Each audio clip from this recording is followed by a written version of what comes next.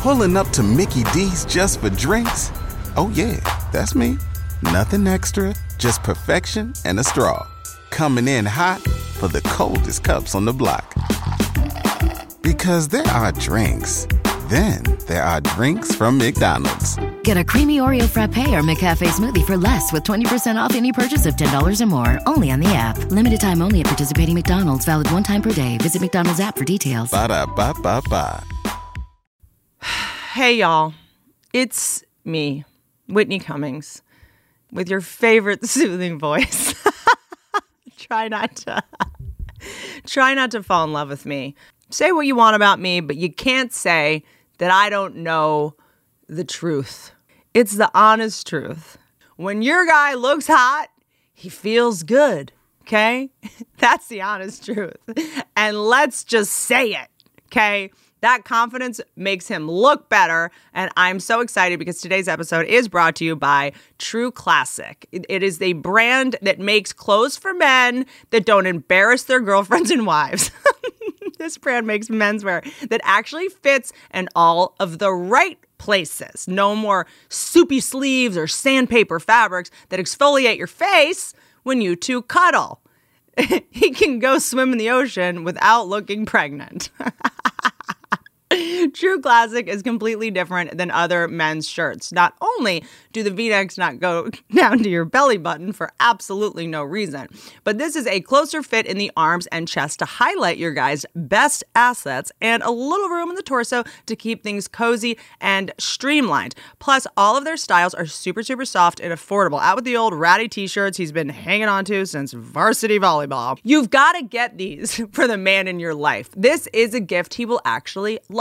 We have an exclusive deal for our listeners. We want to hook you up with some True Classic for a limited time only. Get, oh my God, 25% off with the code Whitney at trueclassic.com. You know how wearing the right bra can make all the difference in the world?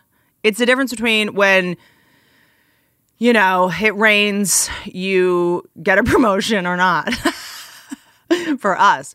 But for guys, the right t-shirt fitting, it could be like the right bra fitting for the gals. Now it's time to figure out the right shirt. Okay, True Classic does it. They've done all the work for you. Don't be a dork. Just do this. Get 25% off. I'm telling you, True Classic will take like a 7 to a 9, frankly, as far as I'm concerned, because then I also know you make good choices. 25% off, trueclassic.com, promo code Whitney. Free shipping included and purchases over $100, 100% whisk-free, guarantee with a 30-day return policy. True Classic, you're that good.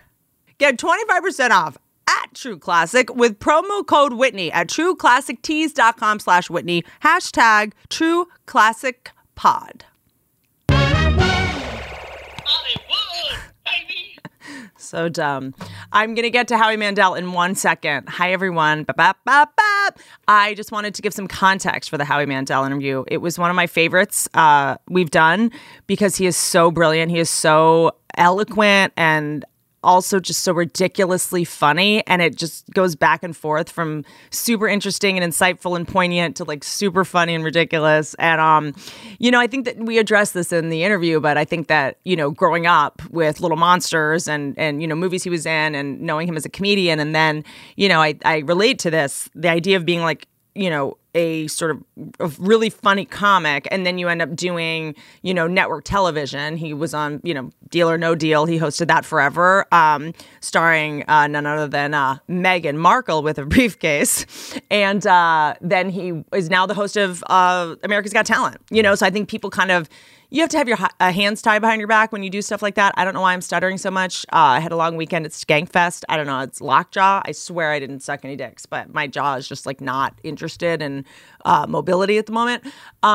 So in the beginning, we really like break down comedy, what's going on with comedy right now, why it's so dangerous, you know, what mistakes we're making, what's going on with comedy. And, you know, a lot of people are sort of obsessed with this, you know, comedy's dead and you can't say anything anymore. We really break down why that's happening and the ramifications of it. And then also we get super ridiculous and funny towards the end. I kind of wanted to invert the interviews to start was super funny, but I'm just not going to be insecure about this because Howie is the greatest. He's a legend. His mind is incredible. I'm just blown away by him. It's so rare that you meet one of your heroes and they're not like trying to give you a way too long hug. So, well, Howie, I mean, maybe he wanted to, but he's germophobic, and I look filthy. The hair extensions look a little bit ratchet. But you know what? Here's the thing. Hot take.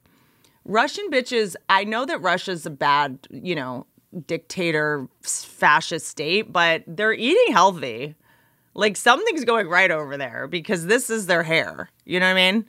Like, they're eating well. I think of Vladimir Putin as someone like starves everyone and like whatever, but I don't know. Whatever they're eating is definitely like getting that thick. So I love you guys. I am on tour soon. I'm just doing clubs to work on new stuff. I am getting on OnlyFans soon because I'm going to put all of the jokes that I can't say here because it'll get demonetized or out of the algorithm or flagged or whatever. I'm going to start putting them on OnlyFans. So instead of dirty photos and dirty videos, it's going to be dirty jokes that I can't tell anywhere else. So that's going to start soon. And I'm sorry this interview is a little bit long. I just was so fascinated by Howie and he was so funny. I'm going to start making them shorter. I promise. I guess I'm going to have to start getting less interesting and hilarious guests. Hollywood. Love you. Bow, bow, bow, bow. Howie Mandel.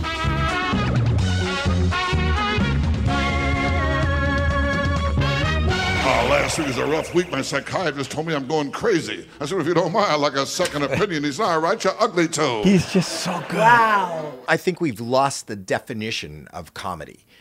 Comedy is supposed to be, the reason it's funny is because it's wrong.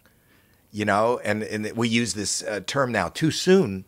Like, you could talk about something that's got a little bit of an, By the way, anyone that says a joke is too soon is usually a man that comes too soon. No. Then I've never said too soon. Like, it's like you fucking, that's why we're saying it, because it's too soon. Right, or because it's wrong, or because, you can call your wife crazy, you can call your wife ugly because you're not supposed to, otherwise it's comedy. There's no, I don't know if we talked about that on my podcast, but I said that, people always go, that's wrong, or you can't say that.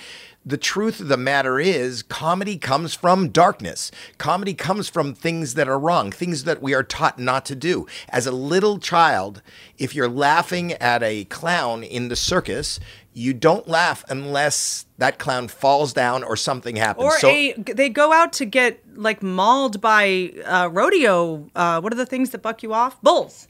Yeah, it's clowns that go the rodeo out. Clown, but the rodeo clown's got to be in trouble. So you're definitely laughing at somebody else's misfortune, which for all intents and purposes is wrong, right? You're taught that's not the way society should act. If somebody's in trouble, if somebody falls down, you shouldn't laugh at it. Yet that's the exact rule of comedy. If somebody falls down, they're falling down, so you will laugh at it. As comedians, we are also, and this happens all the time, I don't know if you do or you're asked to do corporate dates. A lot. But at corporate dates, as comedians, we get no respect.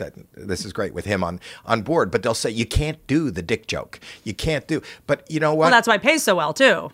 I think on some level. But you would never hire the Rolling Stones and saying you can't do the song Satisfaction. Right. You can't do the fact that they hired you because you're funny for what you do, but they feel that is their right to say, hey, we want you, but don't say this, don't say that. But they will hire you because of all the hits that you have and the way you are. Whitney Cummings is an edgy. But if you've already seen those jokes, I can't tell them because then there's no surprise. So anything that you've seen that you liked, the reason you liked it, because it was shocking and surprising, I can't tell the same thing again, then I'm a hack, So it's like, it is like people, I think that I like that people don't understand us. There's something. I don't. Here's the thing though. Hasn't this always happened? I'm obsessed with the idea that everything that exists today has always existed. It just looked differently. I mean, we talk about Lenny Bruce and we think about, they tried to cancel The Simpsons. They tried to cancel Eminem. Remember, there's always an outrage. But we, as we started with Rodney started with, I get no respect. No comic gets respect. I'm on America's Got Talent, and if you come on and you sing a song that is top 40, you know, that you didn't write. Yeah. And you stand in a spot and you sing the song. And I think a lot of people, I'm not knocking singing. I can't sing, but a lot of people can. You can walk into a Ramada Inn and hear somebody. You can be on a cruise and hear somebody fantastic. You could be sitting around the campfire and your friend could be sitting there strumming on a guitar and sing like you've never heard before. A lot of people can do it. And then you take a song that you've heard and you learned, and I'm not knocking the fact that they get a standing ovation and they get the votes. The next person that comes out is a comic who creates a character, writes every word, delivers everything, and needs to elicit more from an audience than any other form of entertainment. You know, if you sing a song, they get to play their whole song, and then at the end, because you don't hear it anymore, we know we're supposed to applaud or go, woo. And guess what? I actually, you know, there is an obsession, I think, with comics. Musicians are kind of obsessed with us. You know, like I'll go out to an event or work thing and like a famous musician will be like, I could never do what you do. And I'm like, yeah, like that's true, you know, because we hear every single thing. You guys drown it out. If someone doesn't like you, you have no idea, and you are protected by instruments. You have all this other stuff. Like Right. What we do is terrifying. And Well, I talk about the fact that, and I'm not knocking music, but somebody writes a song, the fact that they write a song and they go, this is not a song, but these are parts of a song. You know, I went into the bar, la, la, la, la, la. They can write la, la, la, la, I la. can't believe you're saying this because I was literally like working kind of on a bit about this, which is rappers. So was I. Rappers I really respect. Because they got to fill in words. Lil Wayne, Eminem, some of these brilliant gangsters move like Pat. I got it wrong once on the show. You want it, the wrong way is funny. If you want it the wrong gangsters move. Real G's Move in silence like lasagna. Okay. That's fucking brilliant. You know, it's Right. like, because I was like, oh, lasagna, I guess, is really quiet. No, the G is silent in lasagna. You know, it's like real G's move in silence like that. I mean, that's like 9 levels of puns and double entendres and stuff, you know? But It's really just spelling. please. You're making it much more than it is. But I get it. Well, I'm about to really slam musicians, so I'm trying to just pander a little bit. You know, I have a Howie is spelled with a 6, and that's also silent. It's HOW6IE. So I'm like lasagna. Hi, did you get the food? Howie is killing. You would love. Our relationship is so like he's like this is the funniest shit ever. So I just said, Hi, how are you? I love your. I respect. Zayed comes on sharing. Zayed's on the road with me all the time. Yeah. He's just the greatest. And I just said, like, I respect rappers. I don't respect musicians because please. What's your name? Zahed. Zahed. Yeah. Not to be confused with the guy that just got released after 32 years. No, that was me. You know what I'm from talking Houston. about? He just got released from the No, prison of from Houston. from the podcast where they thought, what was his name? Oh, You know what I'm talking about? That was Zayed. Oh, Zayed. Who's that? There's that podcast. It was the about most high famous schooler. pod. It was the most Serial. Serial podcast. He got released? Do you not know that? month He ago. got charged with killing his girlfriend. Uh-huh. And remember that was the first crime Yeah. podcast that went I remember. huge. I do It was remember. called Sure. And we talked to Syed. We could hear him talking from his cell. I remember. He's And released on why? because they There's too many living women in America. that's why. Yeah. You Yeah, guys is there- believe in abortion No, just he got really released. late term. So I just said, like, I respect some rappers the way I respect comedians as writers. Like, Because of the silent G. well, no. G's move in silence like lasagna. You get it? Do You not get it? put your You get hand- it? Don't put your hand in Howie's coverage. It's okay. It's all right. No, it's not. No, he probably thought I was going to cough. There's a hand went in front of the camera. I like it. Always cover my mouth. Whether I'm talking. And then because I'm working on so 23 years, you gotta Zayed learn teaches something. music. Oh, Also, you teach music. I argue that writing a song is not that hard. No. Writing music. No, writing music I think is hard. Music is hard. Writing Lyrics. the words, lyrics, that's not so hard. I think the fact that you say I wrote a song and it's, la la la la la la la. You can write la la la is considered a lyric, Genius. right? So what I'm saying is that when someone's like, well, this musician, like people that like walk on eggshells and these the women that are like divas, I'm like, you literally go la la la. Like I don't Can you imagine writing comedy like that? Two guys walk into a bar and then doop La, dee la, doop. la, ba, ba, ba, ba. Well, wait. Wait. Ba-ba. Wow, you are a songwriter. Okay, I didn't realize. Why are we like, oh my God, this person needs 9 assistants and this person don't look him in the eye? Like, Well, you you know say la, la, la. But we were talking about the respect of music or acting over stand-up comedy, which exists. You know, I think I was at one time an award was being given to Jerry Seinfeld. I think it was at the Aspen Comedy Festival. Mm-hmm. Now you're blocking my shot. Oh, yeah, that's sorry about Yes. that. Well, it's So a stupid hat. You know what? Take the hat off. And it just looks like What that'll be a about- great, like I'm over. I love that. You're a stand-up comedian. You know you have to talk into this. You He's know. not, but he has nothing to say right now. No, he was going to say something about the... Silence is golden. What if I just went to sleep? That's the longest... He's out getting you cucumbers. Anyway, the point that I'm making is that Seinfeld, I'm going to paraphrase, said he's not used to receiving an award as a comedian because and we as comedians create a character, write the script, write it down because you're so eclipsed. I'm writing my suicide note. Sorry. Continue. No, I'm writing down something that Geraldo said once that I want to say after. Yeah. Geraldo said something? Geraldo? Greg Geraldo. Oh, I thought it was going to be, and then we cut to him You going, know "There's doesn't get enough nothing. respect as a There's comedian." nothing in this vault. There is nothing in this vault." Oh, I just got hit with a chair. I didn't know who you were talking, or what's the other? Anyway, Greg Giraldo. But anyway, he said that I'm not used to getting an award because I'm a comedian, you know, and a comedian is put on at the end of the show. The comedian is like the cleanup clown. The comedian, though, writes every word, creates a character, and has to deliver it, and needs to elicit more from an audience than any other form of entertainment. Mm-hmm. An actor doesn't drive to work, usually gets picked up. And then they sit in a chair where somebody combs their hair, puts on their makeup, dresses them. Then they're led to another room and they're told to stand over there where that piece of tape is. And they're told to say this. And they're paid $10 million while everyone But it's around not even them, the money. But everyone around them is making 100. That's another issue. But the issue that I'm making is they go, read this line, and then you go, cut, not like that. Read it again. No, not like that. Cut, no.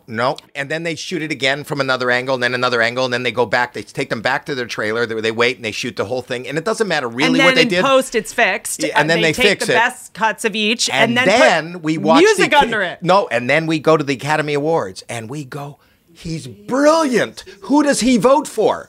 Tell us about politics. We will do anything you do. You are the best pretender in the world, where the comic is just the cleanup. And you guys are the professional liars, and we're the professional truth tellers, So and there we're the is ones getting in trouble? And at AGT, where people show up and sing a song and do things, get so much more adulation than the comic. I always support the comic. I go, you don't know, but it's easy to say or to hear these words. You don't know how hard this is. Even if you didn't get the joke, it's very hard to kind of appease everyone in the room. May I just quote Brody Stevens real quick? No. If you don't get me, you're dumb. Yes, that's correct. That's what Brody would say. Because Brody was like Yeah, I know. 9 levels of satire. And he just would say like, you're dumb if you don't get. He would open with that. And it just killed me. It is amazing, but it is also, you realize how specific comedy is in the sense that when I go to an amateur night or an open mic night, comics get on and you see people die and it's ridiculous and it's horribly bad. And you go, why does this person even think they can be a comedian? And they're there. Nobody's there, I don't think, of their own volition. I think they're there because Uncle Nathan at Thanksgiving went, "You're so funny, you should be a comedian." Mm-hmm. Or one friend, you said, "You're so and funny." Nathan had a lot of drinks that night. Right, but they made Nathan laugh. And now in front of a room, everybody's sitting there going, what the fuck is this? Right? But the point is that, you know, everything I was ever expelled for, hit for, gotten in trouble for is what I get paid for. You know, I got up on a dare, and I'm just lucky that the whole room laughed at. I didn't know what to do. When I first got up on stage, it was like I didn't plan. You do a lot more work than me. I don't do work. I kind of I fly by the seat of my pants, and I was going, okay. Like if you look at my I couldn't think of anything. And because I have OCD, I had rubber gloves because I would out in public. I didn't want to touch anything in public restrooms. And I put my hands in my pocket and I had a rubber glove and I didn't know what to do. And I pulled it over my head and I inflated it and it popped off and the crowd applauded. That fucking rubber glove bought me 2 homes. So what I'm saying is I'm just lucky that whatever I did happened to click with a larger audience than just Uncle Nathan. And when I popped and I sold, I think I talked to you about this, when I sold 2 shows out at in one night in a couple of minutes at Radio City Music Hall, I remember in between shows being in the dressing room looking out onto 7th Avenue or whatever it is with my wife, and there's 7,000 people teaming out at one show, 7,000 people coming in, 14,000 people in the street, cops, stanchions, everything.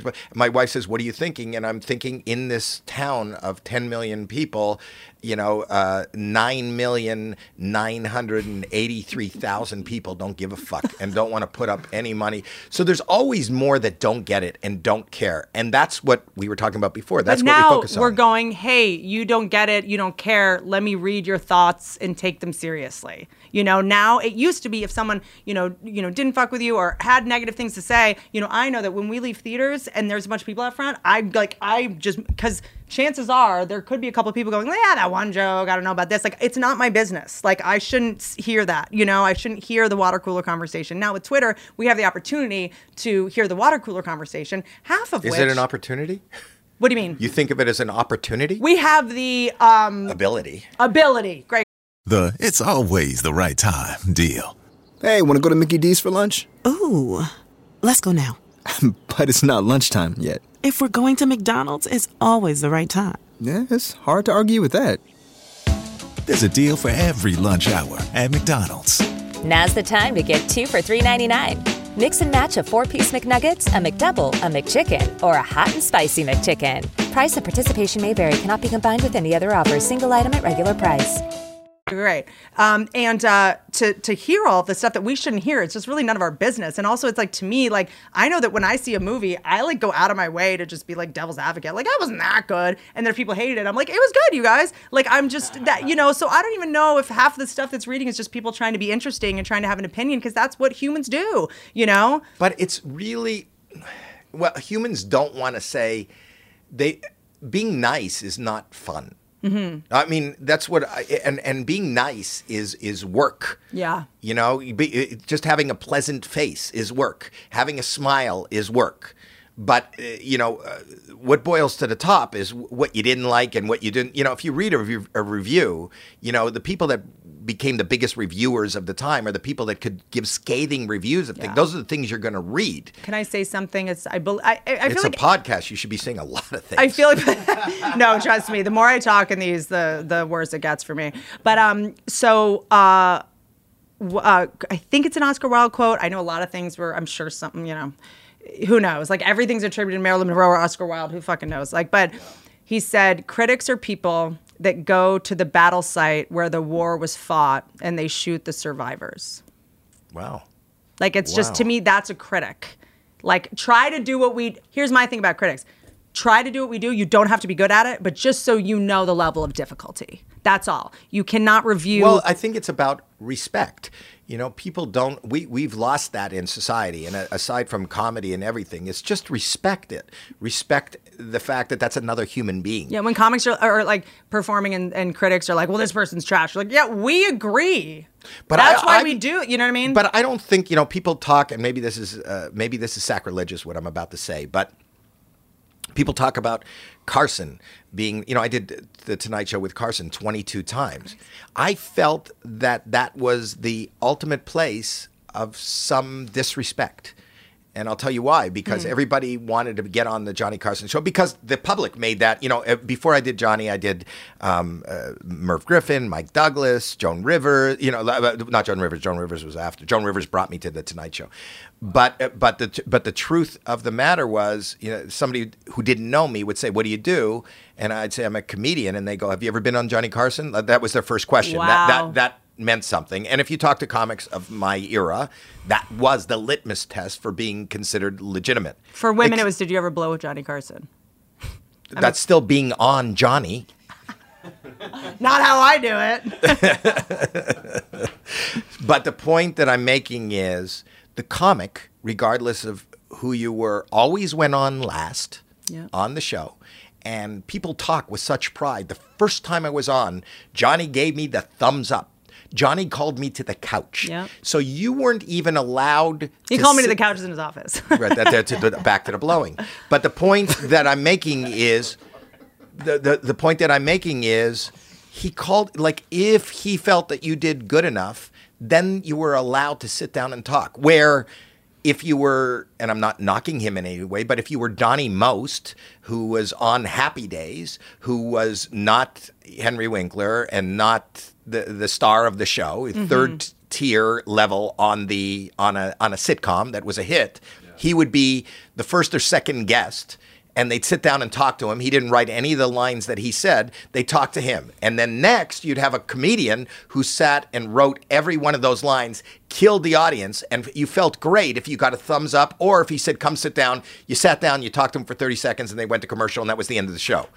So is that really respect? So by the same token, that kind of disrespect is very evident today, where because you're a comedian, they think you have this incredible, funny, thick skin. Where, But on the other hand, they're like, you guys are all come from trauma, right? You're all mentally ill, right? And depressed. And then the next day, they think we have thick skin. It's like, which is it?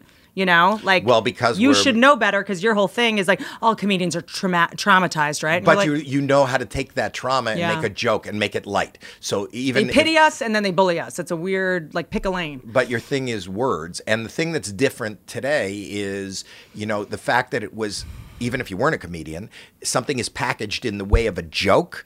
That used to be the safety net, and that doesn't happen anymore. So if you said something that was offensive to somebody, and they turned around and went, what the fuck? And you could say in regular life, just joking. I was just joking. And they go, oh, I'm sorry. I thought you were. But comics, this is my biggest thing with, like, dating guys and stuff. They'll say something shitty. They're like, well, I'm just joking. And I'm like, no, you're not. You know, a lot of people use that as a defense when... But it doesn't work anymore. When the insult doesn't go over well, they're like, I'm joking. And you're like, I think I would know the difference. Like, but what we're talking about is even in a club or even on on television, if you're joking about something that somebody finds offensive, there's a good chance you can lose a big portion of your career. And you're joking. You don't even have to say I'm joking. It's my comedy special. It's a joke. So there's a dichotomy between, you know, trying to appease everybody and then trying to make everybody, we were talking about this before we got on, making everybody laugh. And all of us as comedians, you know, you could be in a room of 10,000 people who are just, and you're just creating waves and waves of hilarity and laughter, and it's deafening. And you could look out and there's one face not laughing, and then your whole focus goes to, I don't care about that. That has happened to me. I think I've told this story ad nauseum. I remember one night and the thing about comedy is you can get into a rhythm where once you get that audience and once they're on that roll, it's even the things that you're saying that are mediocre, they're caught in the... It's hypnotic. You're just in a flow state. And people are laughing, and if you looked and you had those shots, there's tears coming out of people's eyes, and they're rocking in their seats, and you just have that laughter. It's just that flow. The tide of laughter is huge, and you look down at one person who isn't laughing, and the rest of the room becomes quiet in your mind, and you focus on that one person. I remember I was doing a big concert, and that was happening, and there was a guy in the front row, and he was not only not laughing, but not even looking in my direction. You know, he was just sitting there like off to like. Also, my favorite is when I go, that motherfucker didn't laugh. And they're like, that person has cerebral palsy. That person. Well, that's what I was going to say. That's exactly shit. No, that you didn't ruin it, but I love that. I ruined know, it. It takes it down. You're like, so, he's German. He doesn't speak English. That's it. And you're just like, you asshole. Right, but I do. So that's what happened. So I went, what the fuck? He's not even looking at me. And the lady beside him goes, he's blind. And I, like an idiot, just repeated, because I don't know that the 7,000 people in the room. Right. But I go, he's blind. And you could hear the air, you know, just, their hearts just dropped into their stomach. And I went, holy fuck. And then out of nowhere, it just came because I like that stream of consciousness. I figured the whole evening was just lost, and I just sucked the air out of the funny balloon of the night. And I just said, wait a minute. He's blind. why the fuck would you pay for front row seats for a blind man when you could put him way up in the balcony where you could tell him, you can lie to him and tell him he's got front row seats, number one. It wouldn't fuck up my show. And that got the audience. He's blind and you're dumb. Sorry. But those kind of things happen all the time to us. You know, you go, what's wrong with him? Yes, sir. Or you show up to a show and you're like, oh, this is my last show before I shoot my special. I'm really going to. And then if you are deaf, the venue has to provide a sign language person by law. Right. So, and there's the one show, there's someone right next to you on stage going, like, and you're just like, this is all. I love that joke. But it's like I always love finding out what the sign language term is for, it's like blowjob, and then she's the one getting all I know, yeah, exactly. Okay, anal, taint, fingering, and then you see sometimes they try to figure it out. How do you say taint in sign? What's that? No, what's that? Do you know what the taint is? No. You don't know what a taint is? What is taint in sign language? Well, do I know what it is in sign language? No. Do you know why did you do this? No. Are you just asking what it is? Period. No, I know what it is. It's between the asshole and the period. Right. It's between the asshole and the period. You said something about periods, right? Wait, taint ASL. ASL. Yes. Well, that's big. What? It's a big taint? Wait, no, it's just long. Read it. Hold on, read it. It's sign language. Hold on. This is. Oh, there's many. ASL dictionary taint. It's very long and drawn out. Oh, here he is. Angry mad. Why do you have? No. Sorry. He's angry mad at the taint. Sorry. I mean, taints make me very angry and very mad. But hold on. Well, we're gonna see the darn. Hold on. You're showing me everything but your taint. Here we go. It's this one. It's they used a woman. This is taint.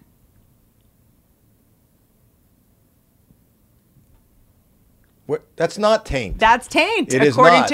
Are you implying that everything on the internet isn't true? She said a lot more than taint. Sometimes it's, I don't know. I don't think that was taint. Where were we when I asked what, like, I was with Benton and he asked, but it was like, what's like the offensive word to use for gay man in sign language? Yeah. Like what's queer, like what's pejorative for gay man? And I think it was this. Like it was like fixing eyebrows. Like what? It was like. Well, don't do that. People watch this. Yeah. No. Well, sorry. You're going to offend. Me, please. You don't touch your eyebrows on a public. I'm not scared platform. of anything anymore. I don't give a shit. But can I say two things? Number one, I remember being at the roast because I started doing the roast. I know they're not for everyone. I'm going to start doing them for OnlyFans. It's kind of called like Only Comedy Fans. I do think a mistake on the OnlyFans site. Yes, but it's going to be the first project for OnlyFans TV. So it'll be free, and then I'm doing these separate roasts on OnlyFans. Are you dressed? Yes, I'm dressed. Well, I think of OnlyFans as not. Actually, Instagram and Twitter are way more. You go on OnlyFans, it's very wholesome. It's like kind of teachers. OnlyFans is wholesome? Okay. I mean, it's mostly holes. It's some. So wholesome. Here's what I'll say. It's a lot of like teachers that are making $30,000 a year to risk maybe going into school and getting shot in the face while just trying to teach toddlers. They're getting paid $30,000, and then they go and they're just like have bikinis on. They're making $200,000. Like good for them. I think that's so. You awesome. think the OnlyFans? No, I'm not thinking OnlyFans. I go on Twitter and Instagram. Instagram is like. Yeah, it's terrible. OnlyFans is the wholesome, is our education system. It's our teachers. It's paying the women that deserve more. Yes. That's exactly. Well, it's not only women, but it's everybody. Sure, yeah. But it's good, wholesome entertainment, and you'll be there now. And it's safe sex work. I think that's awesome. So my thing is instead of dirty videos and dirty photos, it's dirty jokes.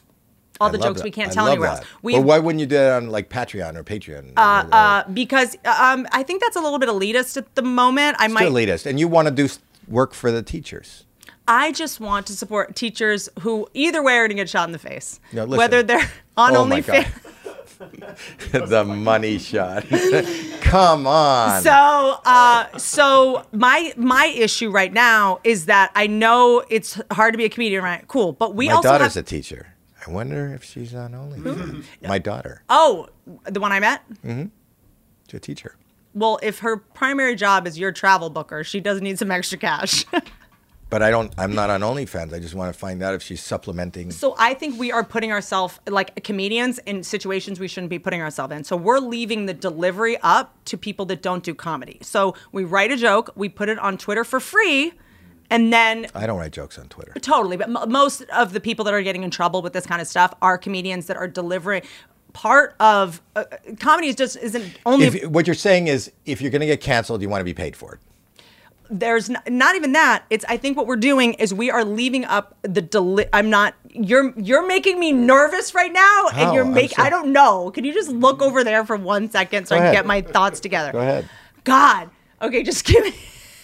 I feel like I just got lit. Like I feel like I got lit. Like What that's happened? the only What thing. did I Like I do? feel like he just held up there. No, you just make me nervous sometimes because I love you. I'm trying to articulate this well, which is I always think I'm comforting. I'm trying no, to be it's comforting. good. No, it. I think I'm comforting. You guys all sit down with me? No, it's just give me a second. So Do they know? Like, do you have an angle where this guy is on camera? no, So it's just I want a people voice. to watch it. No, Zayed came in. He's working on the roast with me. He's going to co-write all the roast with me. We're doing the roast. Oh, so we're multitasking right now. Well, no, he's also just my friend. No, and- I know he's your friend, but people can't see him, right? Well, I want to say that I thought it was really cool. The conversation Well, you're not on the microphone, and no one's But he's not gonna even on the hear- camera. I It's know, just but a you have voice. to even more so that you need to hear him. There's a bird's eye camera. Someone can't see you or Oh, there's a hear bird's you. eye camera. Oh yeah, there's a camera up Oh, here. that's what I'm just saying. Up I'm and just saying behind there's a voice coming from under the table. People are going to go, No, I saw I- you on Whitney. It's amazing what you're able to do with your testicles. He's the guy that I pay to eat my pussy under the table. I at just all meant times. to say that it was really cool to hear that Would she have conversation. to pay you to do that? By the You way, wouldn't yeah. do that out of the goodness of your heart? No, it was really cool to hear the conversation about respecting comedians. And Can I say one more thing? That's a great statement after I said you wouldn't eat her pussy for free. no, also, yeah. Why are you bombing on purpose? That's my entire act. No, but let me tell you something. Yeah. So I was doing the roast. This is circuitous, fine. That's what podcasts are. Nice, heard If you want something written, go see something written. These are free, bitch. Give me a second. Yeah. So I was doing the roast. It was not the roast. I had written on the roast before I did Joan Rivers. So I wrote on Saget. I wrote on a bunch. And then I was watching Greg Giraldo, one of my favorites. One of the most. That's the Giraldo we talked about. One of the most brilliant roast joke writers of all time. I was working on the roast of Flavor Flav. The reason I got the job was I did the joke, Flav, you look like what Magic Johnson should look like right now. Oh my God, I love that. It's such a good joke, right? It is a great joke. And then they had to give me the job because they wanted to use that joke. And then I just and so I was working on roast jokes. For all the other ones that other people came up with, I was like, I have a better version of that. Until fucking Giraldo. Giraldo opened up with for Ice-T. Ice-T is so old, he used his first residual check to buy his freedom. My God. Perfect joke, right? So he's like just a brilliant comedian. He was a lawyer before that. Like, it's like, I didn't know that. This whole no respect, all these comedians are just trash. Demetri Martin was a lawyer. There's brilliant guy. And he had a lot of pilots that didn't go, as all of us did. Mayim Bialik is a neuroscientist. Yes, she studies primarily oxytocin. Right. Yeah. That has nothing to do with this conversation, No, but no, I no. just wanted to No. add something. Go ahead.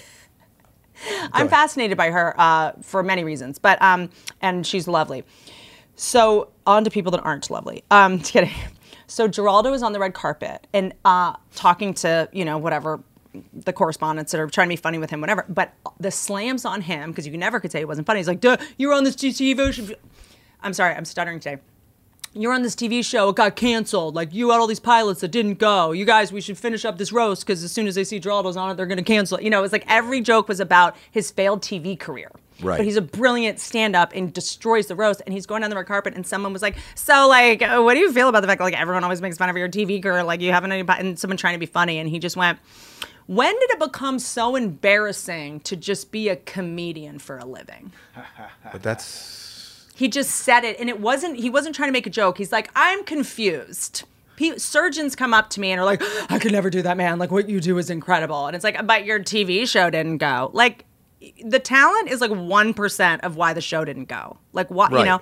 So it was just like this, I saw that, and I'm so glad I saw him say that because I think I would have given up if I didn't. But I love comedians and I love comedy and I have so much respect for everyone who does it. And there's nobody that does it that I've seen that whether I am triggered or laugh at whatever, but knowing, what are you eating? Candy corn? Just, I don't know. Go ahead. You're just eating? Do you want one? No. Okay, well, you're going to be talking. So I planned it out for when you were talking. So is you not on camera now? No, I'm only on camera. You're off camera the whole show. So it's just it's just you snacking. Do you with remember Police Academy, the guy that was out of frame? Yeah. And you never saw his face because he was too tall. So you just have one candy corn while I'm talking? I forgot what I was going to say. 'Cause you're eating. You're snacking. I've never seen that. It's not a bad thing. It's just very it's unconventional. Mm. It is. Where did you pull it out of? I have a bag of candy corns over here. There was just candy corn there? I love candy corns. But I saw you come in, you weren't carrying candy corn. Yeah, It's no. pre-placed? I have a whole stash of weird shit over here. And I just take a little candy corn while you're talking, and then I do this with the mic so they won't hear it. Wow, that's like a little behind the scenes. It's a little bit of my solution to my ADD autism, where I do have a problem. I get excited and I interrupt people. Do you have low blood sugar? Do you have a little bit, but hypoglycemic? it's more if I know you're about to tell, I'll just chew. Put something in my mouth so I don't interrupt. That stops you from interrupting. Mm-hmm. Eating. Like just a little eating, thing. but I know, but eating, if you would, eating is interrupting. No, I think it is. Like it's snacking. I hear the crinkling of paper, and I see you put something in your mouth, and then It's been a minor distraction so far. But now there's no bag. I know the bag was bad, but I tried. No, it's not even the bag. It's I like tried to do it over a laugh, like someone's laughing, and then I opened it. who was laughing? Well, now they're laughing at you eating. They're not laughing because it's the flow. It ruined the flow. Would you like a candy corn? No, it's not Are you going to sure? make. Yeah. You had just said that Greg Giraldo asked, when did it become so embarrassing to just be a comedian for a living? No, that's not that. What that And that's then you that took line over. was that when You Greg said you Giraldo, love comedians. You were saying I love comedians. And anybody that I love that in the middle of your podcast you have a recap. Yeah. Like it doesn't even end yet we're recapping. There's a snack break along with it. It is like reminiscing like too soon. Isn't it? It's like, is it considered reminiscing if what we're talking about just happened like a second ago? You know what I was talking about? Is any? This is what a podcast is. You just started podcasting, Howie. I've been doing this for a while. I don't snack. The whole point is you can do whatever the fuck you want.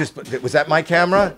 He is hit. He's blocked every camera. He's hitting cameras. He's rolling around the floor. You're eating. This is the most fucked up podcast. No, it's so weird. We're in a little room. My guy, Rich, who's been with me for 30 years, you make him, I don't know if they could see him from the end, but you put him in a corner. Why would you put him?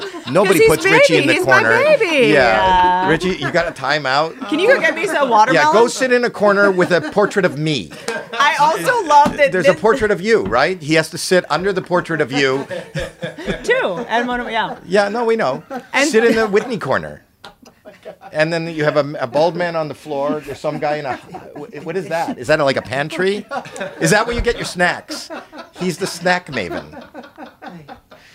Anyway, what was she saying? Go ahead. We'll continue. Well, what I love about this is it was during you talking about how much you love comedians.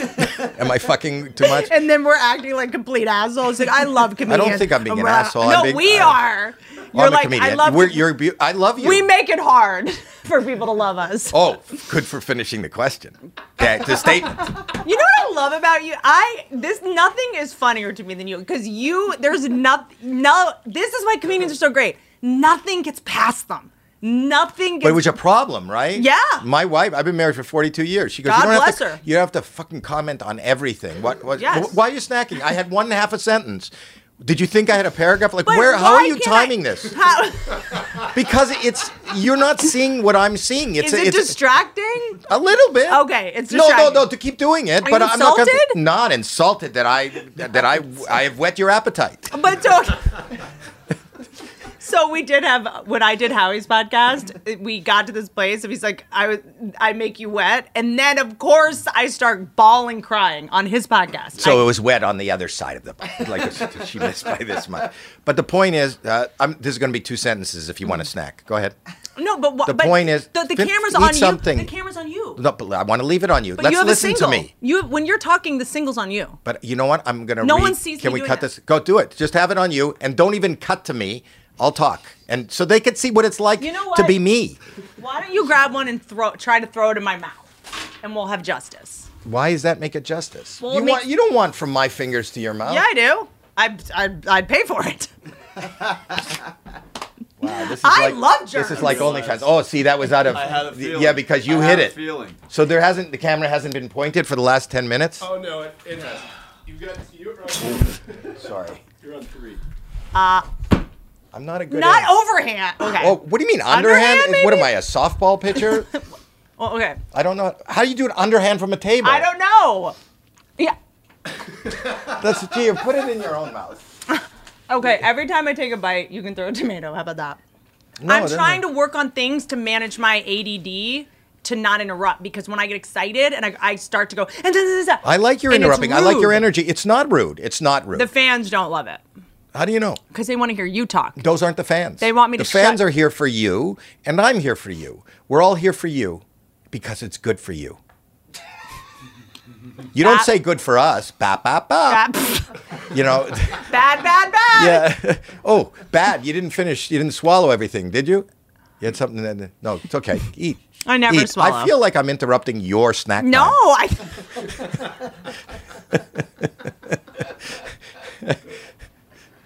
feel bad. I don't want your sugar to drop. I'm working on not interrupting. And the only way you can work on it is jamming shit in your mouth. I basically So if you're on a date, I was thinking will about you having put a- his dick in your mouth just so you don't? It's not that I want to blow you. I don't want to interrupt you. Because you probably have some things you want to say, so I'm just going to suck on this, and you tell me all about yourself and your history and what you want out of this relationship. Also, I would rather suck your dick than listen to your stories. How does sucking his dick stop the stories? Oh, did I tell you what I got to tell you, I remember... I have very big teeth. When I'm sucking a man's dick, he's really trying not to move at all. You chew? No, I just have really big teeth. I know. I think it's kind of like putting your dick in a shark's mouth. You kind of don't want to move around too much. Why would anybody put their dick in a shark's mouth? Comedy. This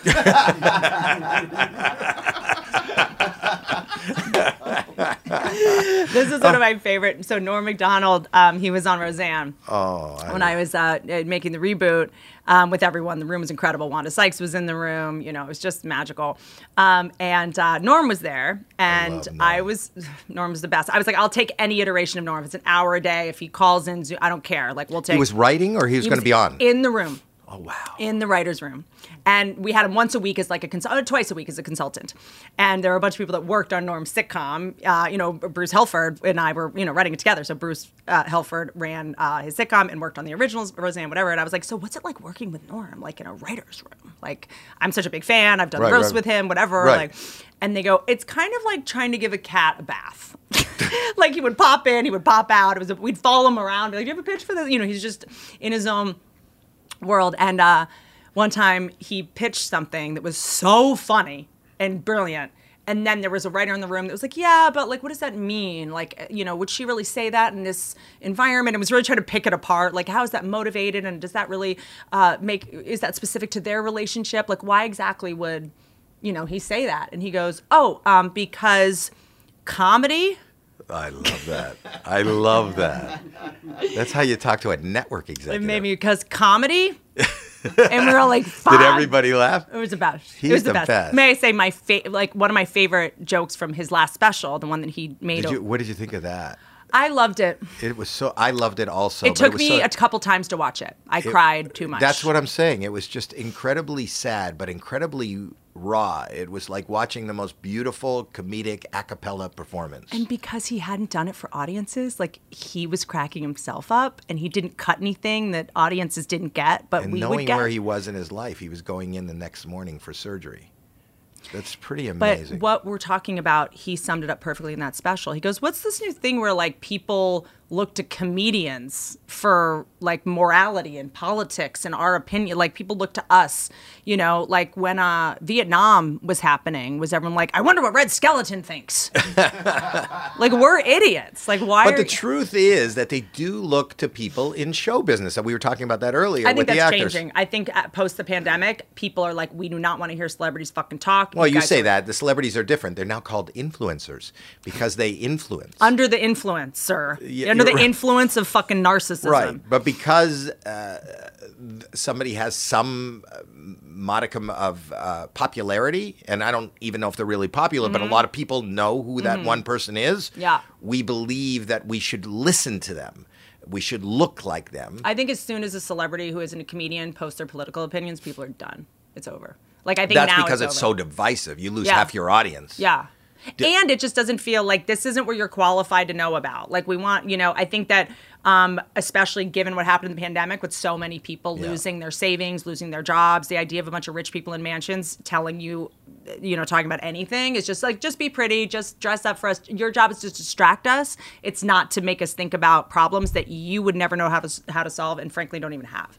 So I think that, just from touring all over the country as comics, like we go and we meet people like this and they're like, thank you for not lecturing. But I always say that. That's us. why I love that you're in rooms of shows, because I think that traveling all over the country really gives you kind of a feeling of you're on the pulse, because living here in Los Angeles or New York or being in an executive office at a network or a streamer, I don't know that the people that you sell to. It's mostly Harvard guys. You're just whether it's Harvard guys, whether it's when you live, this is a bubble that is nothing like the rest of the country, and they don't even talk like we're talking in the whole country. And a lot of the problems within the industry that are fucked up are not happening in America, and so they happen in your industry. Don't ruin good shows because you guys did creepy, gross shit.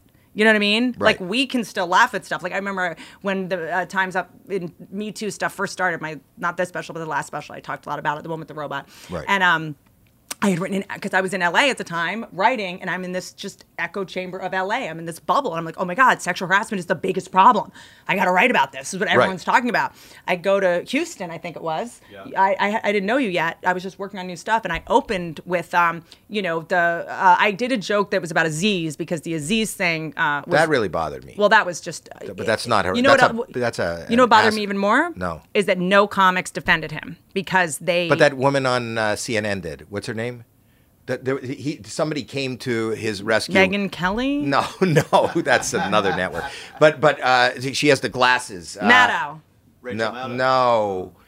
I saw she did this thing where she talked about, what this woman is describing is a bad date, or a misunderstanding. I don't understand. But I thought that was great. That, you can feel that way. Like, I know what it's like to be, 22 and 23 and to feel that way.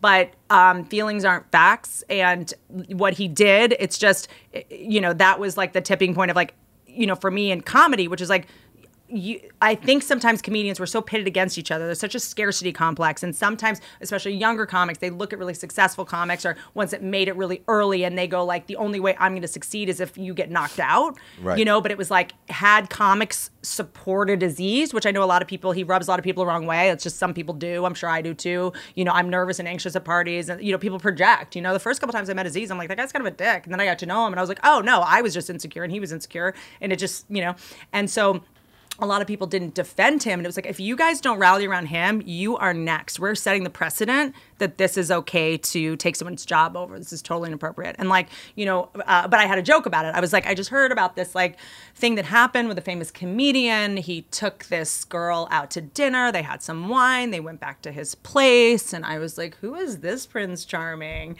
Like, it was sort of about like, is he available now? Like, thank God he's canceled because now I have a shot. Like, it was sort of about, that. And then I was talking about sexual harassment in the office and talking about, coming up in writer's room with comedians. I'm like, I'm part of this problem. Like, we would run past each other and like put hands between our butts and be like, I'm swiping a credit card. Like, I thought it was hilarious, And then, even though that's funny, I don't think I would do that as a germaphobe. You swipe at somebody, like a fellow person's hat, like you would put your fingers into the... You're the person to ask about this. Okay. Do you wash your jeans? Yeah. Do you don't? Most men don't wash their jeans. That's not true. Do you wash your jeans? Every 4 days.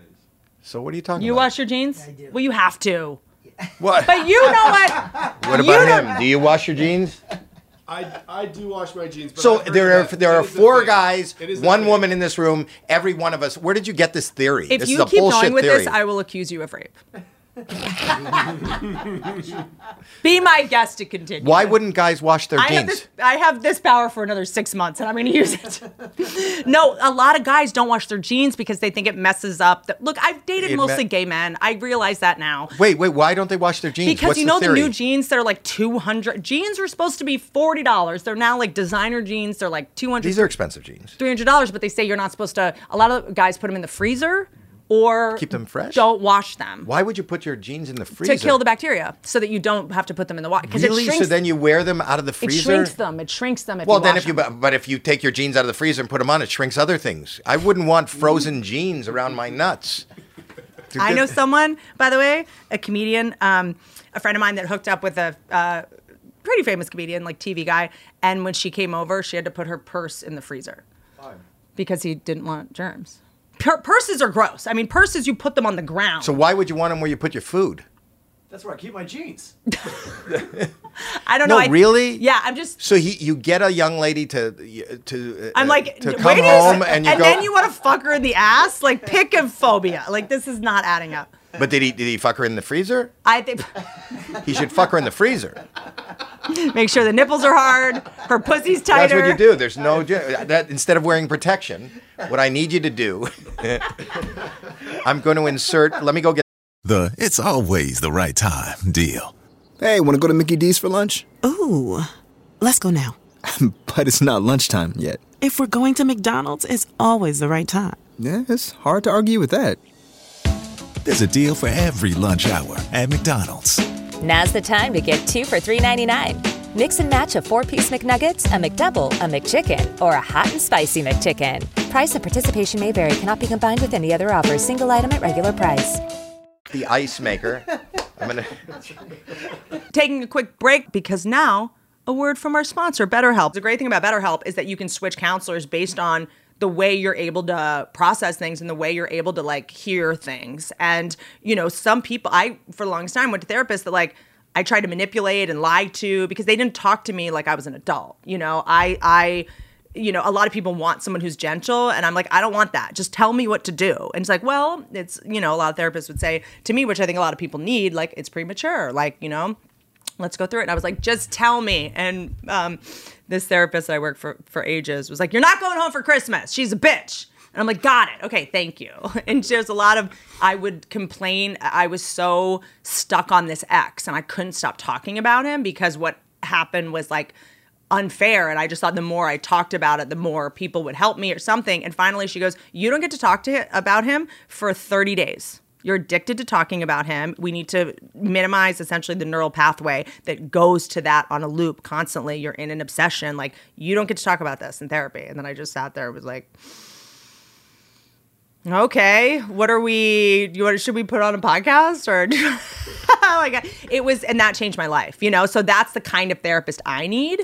I don't, you know, but everybody's brain works differently, you know? So that's what's so great about this. It's convenient, it's accessible, it's affordable, entirely online. Get matched with a therapist after filling out a brief survey and switch therapists anytime you want. And if you can't switch therapists because you feel guilty, that's something to look at. When you want to be a better person, a better problem solver, therapy can get you there. Visit BetterHelp.com/Whitney today to get 10% off your first month. It will change your life. It will change your relationships. You will start getting everything you want and realize that a lot of the obstacles in your life are not as big as you think they are. That's BetterHelp, HELP.com/Whitney. BetterHelp is to take care of the inside of your head, but the outside of your head matters too. Hair is so much more than physical appearance for women. It shapes our relationship with ourselves from the inside out. It defines our identity, our self-image. Not that I at all like define my value through my hair. And here's what I will say. Sorry. First of all, female hair loss is a reality for millions of women, yet most are reluctant to discuss it publicly. If you see a woman in a stupid hat, it's probably what's going on. Okay? Like all those women that go to the Derby, I'm like, I know what this is. Nutrafol is looking to unite and support women through the personal impacts of female hair struggles like thinning and shedding by creating a space to connect, share, and bond, no pun intended, with others. Nutrafol would like to open up a larger conversation through real women sharing real stories about how their hair struggles have impacted them. Your hair story could help another woman. Join the conversation at Nutrafol.com/shed-the-silence and talk about your experience, share it.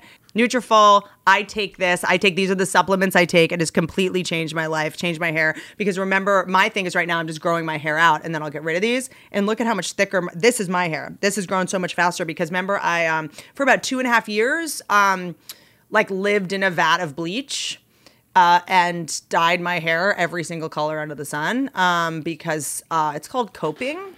And so now my hair, this is mine, it's finally starting to grow back and it's like super healthy and thick. It's wild. So thank you for that, Nutrafol. Now I actually have hair that I can pull out. Is cold, you would think boiling things would kill bacteria. It's a hard sell to say, can you put your purse in a pot of boiling water? That's tough. Like it's easy to go, I'm just going to put your purse in the freezer. Like all the tampons would be used up. Frozen tampons. Have you ever inserted a frozen tampon? I haven't. Well, I'm from Canada. All women there do. Wait, there's something I want to... You have notes. One thing about Carson that I wanted to just write down and not interrupt you about, something that changed my life that he said, because I also want to ask you about him because I think it's kind of a complicated legacy, and I'm just curious because I am obsessed with Joan Rivers, as you are too. She gave me probably my biggest bump in life. Maybe me too. Yeah, she put me on the Tonight Show. She put me on the Tonight Show. I told you that story, right? Yes. So she put me on the Tonight Show. I couldn't get on the Tonight Show, and then Carson saw me with her and requested me, and I did it 22 times. Wild. So he said something. Wait, don't start the story. I did not sound like that. I did not sound like that. I have misophonia, so when someone is chewing, it drives me fucking nuts to hear it. Right. So did you just swallow that whole? If people are just tuning in now, she's talking about something when I eat. Did you chew that fast? It's a little candy. That yes. was not enough chews. What the fuck is wrong with you? How many chews? I thought you were Jewish. Jewish? I see what you did there. That was like 3 chomps and then swallow. Probably. But it's just a little candy. It's just this. That was not enough. So 3. How much would you chew this? Okay, just do it. 1. 2. 3. You need to do more. That's not enough. It's not ready to swallow yet. There you go. No, it's not. This is bad for your colon. No, chew it more. Going. Chew it more. Chew it. Chew it. You're a bad chew. I knew there. You're gonna be feeling that later. You know what? You tried to prove a point to me, and ultimately you're gonna be home tonight being like, that was the wrong hill to die on. Traditionally, Jews are not known for swallowing. Where did you find a Kroger, Pat? Kroger? Ralph's. It says Kroger. That's who owns it. Kroger owns Ralph's? Yes. It's Ralph's. Okay. Yeah. Did you just wink at me? It's just down the street. Pat? Yeah. You wink? Pat! Winking bothers me. It doesn't bother me unless it's like you're dumb. With that, that was like a. Is that what you take from a wink? Well, no, it's like when someone says "bless your heart" and you realize later it's because they think you're dumb. He gave me a wink like, "Don't worry, I won't let anyone know how dumb you are." That's what that wink was. Why is that the criteria? Like you don't know the corporate structure of a grocery chain. You idiot. You idiot. You're a fucking idiot. Do you not know that Kroger's bought the Ralph's chain? By the way. Kind of fucking idiot. By the way. Somebody who has to purchase as many snacks as you intake. How the fuck do you not know who the parent company... Whoa. Jeez. Also, you just proved my point. What was your point? I made the other day. I proved a point from another day? Men cannot not pluralize companies. Why is it? What? It's Kroger. It's not Kroger's. Kroger's owns. It's not Nordstrom's. I didn't say Nordstrom. Why are you taking your plurals out on me? You said I'm Kroger's. not your S-hole. Did he say? Did he say? How do you say S-hole in sign language? Did he not say Kroger's? Did he not say Kroger's? Yes, but it was the Kroger's. What do you call it? Ownership when you have apostrophe S. Possessive. Did you say it's Kroger? I don't know. Kroger's. I think you said Kroger's. Kroger's. This is the exact hill I will die on. But I'll show you this is bad. This isn't even worth stopping and reminiscing about this moment of this podcast. This is not worth a recap. It was okay when we were. I need a tooth cap after chewing that as much as I did. I just realized. Well, you chew too much and you expect too much chewing of others. You do. When I leave relationships, what you do in I'm your mouth is your business. You shouldn't be forcing a guest to chew. You've seen my teeth. I only need to chew once and it's handled, but other people You I have worry beautiful about. teeth. When I relieve a relationship, I'm like, I don't know what happened. I think I just chewed too much.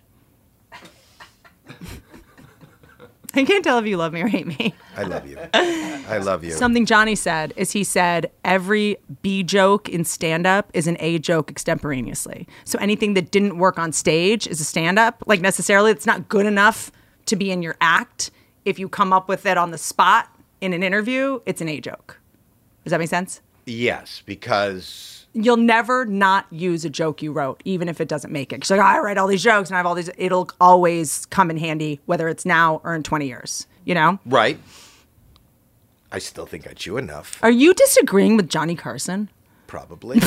But he would say, like, all the jokes that I wrote that were like B+ jokes, all of a sudden, if I say them extemporaneously. I didn't think he was the... they're A+. Yeah, but I feel like you're intentionally being a contrarian about this. I am. But isn't that interesting? If I just go, yeah, you're right, then we'll move on to another topic. But if I could find something, I'm trying to make this episode better than I think it is. Can I tell you something? You know what you just did? This is the perfect thing to happen. Because you motherfuckers out there, like, this is what conversations look like. When people are like, oh, I said something, you don't disagree with me? Fuck you. You don't disagree with me? You're trash. It's like, what do you want? You want the world to just be a big huddle where you say, like, I like this person. Everyone's like, me too. Now what? But I enjoy... Do you want people to disagree with you? I do. I love disagreement because that's what a discussion is. That's a discussion. We forgot about that. If you say everything and I go, right, then it's not a discussion. I'm just listening to you and responding to you. And I think as a guest on your podcast, I should discuss. Yes, agree. Otherwise, I'm just sitting like everybody else, like you. I'm just sitting like you, listening to her. And I am sitting and listening to her. But I'm responding, and hopefully they're listening to us. But this is what every conversation should be, whether it's with your family or friends when comedians aren't around. Like, I say a lot of things that I don't even know if I agree with. We are we, us. They, them. I identify. They, them. You know what? We got to stick with... Here's the thing. We have to really support the pronouns I identify as, because I would like to get to a point where I can identify as invisible. Someone tries to talk to me. If someone tries to talk to me, I could just be like, I'm invisible. You're not like, and like, oh, sorry. Because that's how we act when you misgender someone now. We're like, sorry, I got that wrong. Like, I feel like we can use this to our advantage. I do things like I'll give them signals that don't make sense to make them uncomfortable. Like? If somebody starts saying something to me and I don't want to be involved in the conversation and I don't know, I'll go, it doesn't mean anything, but I go, and people go, sorry. And they walk away. And I know they walk over to wherever they're going and go, I don't know. I was saying something to Howie. But they got it. They got it. That I didn't want to talk about it. So you start talking to me. Like, say, start talking to me. So, like, what is going on over at AGT right now? Like, I feel like, sorry. And then, by the way, they're like... I don't think he wanted to talk about it. How do you know he didn't want to talk about it? He went... But it was also like, now Howie and I have this secret. You know what I mean? And we're like bonded, and I'm keeping like... I love having signals and not sharing them with others. That's like having one walkie-talkie, right? The thing is... Dude, but it works for some reason. It always does. Anything works. Everything works. It's how you present it. If you present it with confidence, and that's especially for comedy. Yes. You know, I used to have bets with other friends to go up on stage. I'm going to do a non-joke. I promise you I can get a laugh It's about now. You're texting. No, I was just gonna. The food is here, and you can grab it. I can. More snacks. I can do. We had the appetizer. The food is here. Go get the food. This is it's not a podcast. It's a fucking buffet. Sorry, I don't have a giant studio that has 5 restaurants inside it. I have But to what are feed they these texting? people. Your food is here. No, the Postmates. Hey, maybe don't slam the door, Zion. Wild. Well, you're worried about the sound of the door when you've been eating snacks, you've been taking texts. I'm talking More with my Kroger voice. stuff is here. There, got it. This is now the door's just open. We're gonna bring Postmates in. Bring your Postmate in. I've done that before. I actually do it a lot. You bring Postmates Yeah. in? Have you ever convorted? No one with wants to be a Postmate, So it's like I see someone who's like young and hungry. Weird. They're never hungry because they eat your food. I know that. I know people that have done DoorDash and Postmates are like, oh, we always steal the food. Right. I know people who've used Postmate as a dating app. Sometimes they show up in Teslas. I mean, right. Fahim Anwar has and they have food. You want to go out to dinner with somebody? They bring it to you. They have a nice car. They're doing exactly what Aziz did. Right. They're delivering. Yes. So I can multitask actually pretty well. I have really bad ADD, but I kind of can sometimes do things. What else is happening right now as we're talking? I'm miscarrying currently. I know, I can tell. But do you think that you have this weird? I love the comics unique superpowers that kind of no one else has. I always know how much time has elapsed. Because we're so used to being on stage and needing to I break up time differently than other people. I always know what time it is. What time is it? No, I knew you were going to do that. No, I didn't. I don't know. You said we. Well, you included me with your superpower. You'd have to tell me when we started. I don't know what time it was. I know I got here early. Do you feel like you have that? Do you feel like you always kind of know how much time has elapsed? I do. Mostly when I'm having sex with my wife. Honey, it's almost a minute. It's getting close to a minute. Gotta go. So I have that uncanny. How have you managed? How do you have such an incredible, healthy marriage? I don't think comics are famous for being great in their personal life. All kidding aside, I have a superwoman.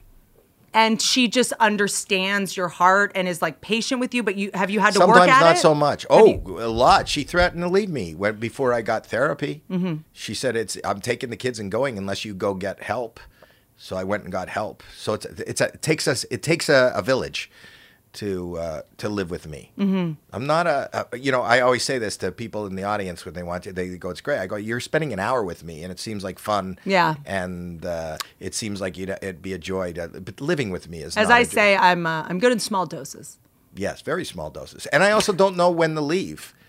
If you invite me to a party, you're going to be in your room going, you go down and tell him. Yes, vacuum. Well, I gotta leave on a closer. And because you guys are bombing, I got to go out on a high note. So sometimes is this part of the conversation, or are you telling me now that the podcast is over? I don't know what. If I'm at a party, I just got self-conscious. I won't leave, and you don't leave the stage until you have the biggest laugh. I feel like I'm wired. I can't leave the party until something worth. You don't do. I do the Irish goodbye. Always, but I don't leave because this is going to sound sociopathic, I know, but I'm very. It's so hard for me to be social that if I can't find a way to make it somewhat justified, by work, I'm kind of an anthropologist, I need to get a good story out of this, and I won't leave until I have a good story, because otherwise. Oh, so you're writing material. Maybe. You're waiting. I want to see something or learn something. If I just go to a party and everyone's just kind of, and I don't have an interesting, I haven't left with an interesting observation or an interesting insight or an interesting story, I will literally stay as long as I have to. And then they went to sleep. Yeah, and that's even fun. Yeah. And then they woke up the next morning, and you should see what they had for breakfast. Yeah. There was nothing there. So I stayed for lunch. And then they got so angry. Uh-huh.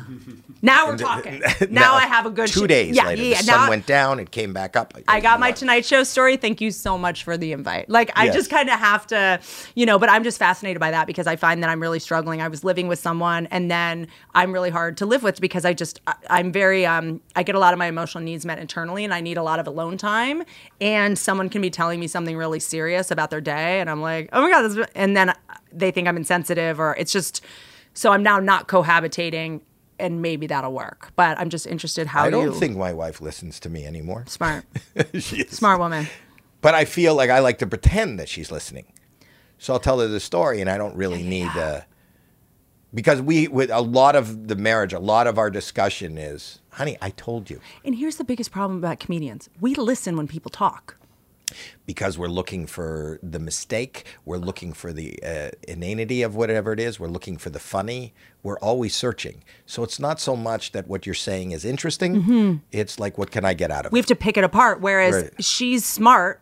Most people, I think, don't listen to what most people say. They're Right. kind of like half on autopilot in Zombieland. Right. You know, but we actually hear people and listen and break it apart. And that's, Most I think, people don't listen. part of our plight. Yeah. Which is good because I know that ignorance is bliss. I think we're a mess because we heard it. We're hearing it. And we can't get over it. Yeah.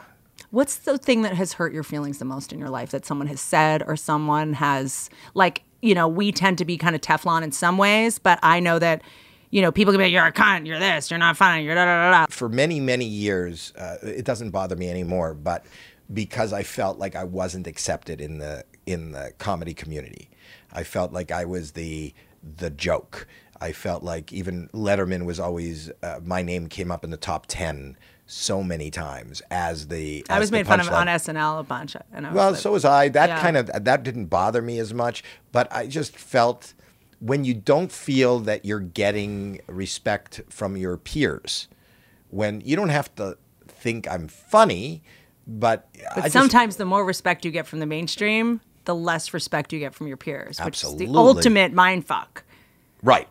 And I think that we are a sick group that needs to be, that wants acceptance from people that we don't know, that we will never know. And to have that need, I always wonder what it's like to be the person that doesn't need to be on camera or on stage in front of strangers trying to, you know, just ultimately scream, love me, love me, Yeah. love me. So when you feel that, and it was very prevalent, especially in the 70s at the Comedy Store, you know, the dislike, you want a snack? No, I was. What do you want? I was looking for a pen. Oh, you want me to write down what I'm Put it saying? somewhere. So- Yeah, could you just take notes for me? Thanks. All right. No, I had a pen and I wanted to write something down. You have I so didn't many things here. Forget it. I'm noticing your table too. Are you going to clip your nails? I noticed the nail clipper. I have a pretty serious OCD thing with digging out like ingrowns. Really? And I sprinkle them around the want the carpet. pen? I'm joking. The pen? No, I have a pen. You saw a pen? No, No, I you have threw it one. at I me. have one. I'm sorry. I'm being professional. I No, swear. you don't have it. You threw Oh, I it at see it me. right there. I threw it at you. Yeah. No, but I have another one that someone probably threw at me. Oh my God! And while I'm down here, I'm just gonna.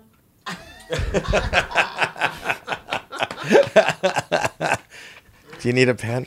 Oh, I got I'm just one. looking. Okay. What were you saying? What is this stuff? What? Are you on? Can I ask what you're on? You don't have to tell me. What am I? Zola? Well, because I had something fascinating happen to me where I do have like Moroccan? Moroccan oil. It's a very awesome hairspray. You don't Oh. need it. You know what? When I first moved to LA, I was really good friends with Jennifer Love Hewitt. She did something that changed my life.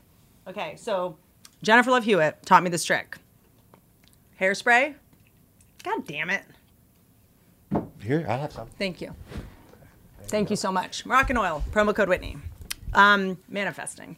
So Jennifer Love Hewitt taught me this when I first moved to LA. Like, because, you know, famous actors have all the most incredible beauty Right, secrets, right, right? So she right. took some hairspray and she went, On her finger. Go like that. What's? I don't know what and happened. keep your eyebrows in place. Well, you just offended every gay man watching. Why? What do you mean? Why? I am a gay man. No, but you know you did, right?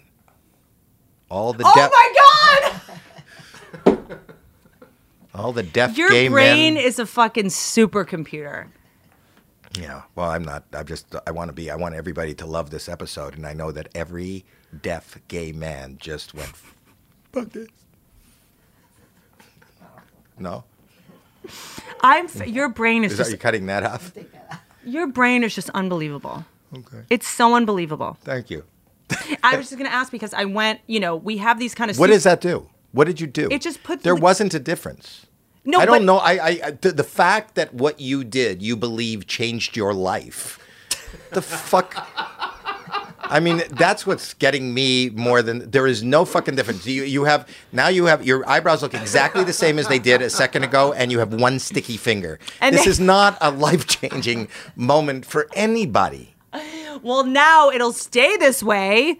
Like Good. you can come on my eyebrows and they won't move around. You know, they won't. Is that a porn trick? Is that what the girls in porn do? If I do this, like for the money shot, I get it. For the money shot. If I do this while I'm talking to you and my eyebrows are going to go up like the fucking Joker, people already think I'm not going to. I would imagine the same thing would happen if you had cum on your finger and you did that. Yeah, I could do it that way, but I swallow because I'm just a cum guzzler. Is that your nickname? But here's what I'll say. People already think I look like Don Rickles. I don't need to fucking do this so that my eyebrows go up. Well, you don't look nothing like Don Rickles. Why would you use that as a... You exaggerate for a living, too. Stop intentionally pretending you think I'm serious. This is why I love comics. I just love hanging out with comics. It's just constant. You just get constant shit. It reminds I'm not giving you shit. I'm not giving you any shit. I'm not. You're the best. I really respect you. I love what you've done. I don't know if you talk about it, but I'm so bowled over. I know you probably don't want to talk about it, but first of all, I love your career and I love what you do, and you're one of the most prolific people I've ever met. And as far the as camera will be on you during this. So as you listen to this, she is eating a fucking ton of shit. Is that chicken? Chicken? No. Oh, what is that? Oh, is that roast beef? No, I'm just saying. Well, it's on me. They don't know what's there. You know what's funny? I was just saying, and you have the most gorgeous house and great taste. Thank you. I also noticed that as you were walking around but I don't the house, taste great. Every room you mentioned, I just want this to be comfortable. I don't care about coasters. I haven't been in one room without coasters. You have coasters everywhere. You have more coasters, not used. The drinks are all over the place. There's Starbucks. But you have stacks and stacks of coasters in every room. I've never seen Pat laugh this hard, and it's pissing me off. off. But I'm saying every room had coasters. Every fucking room had a stack of unused coasters.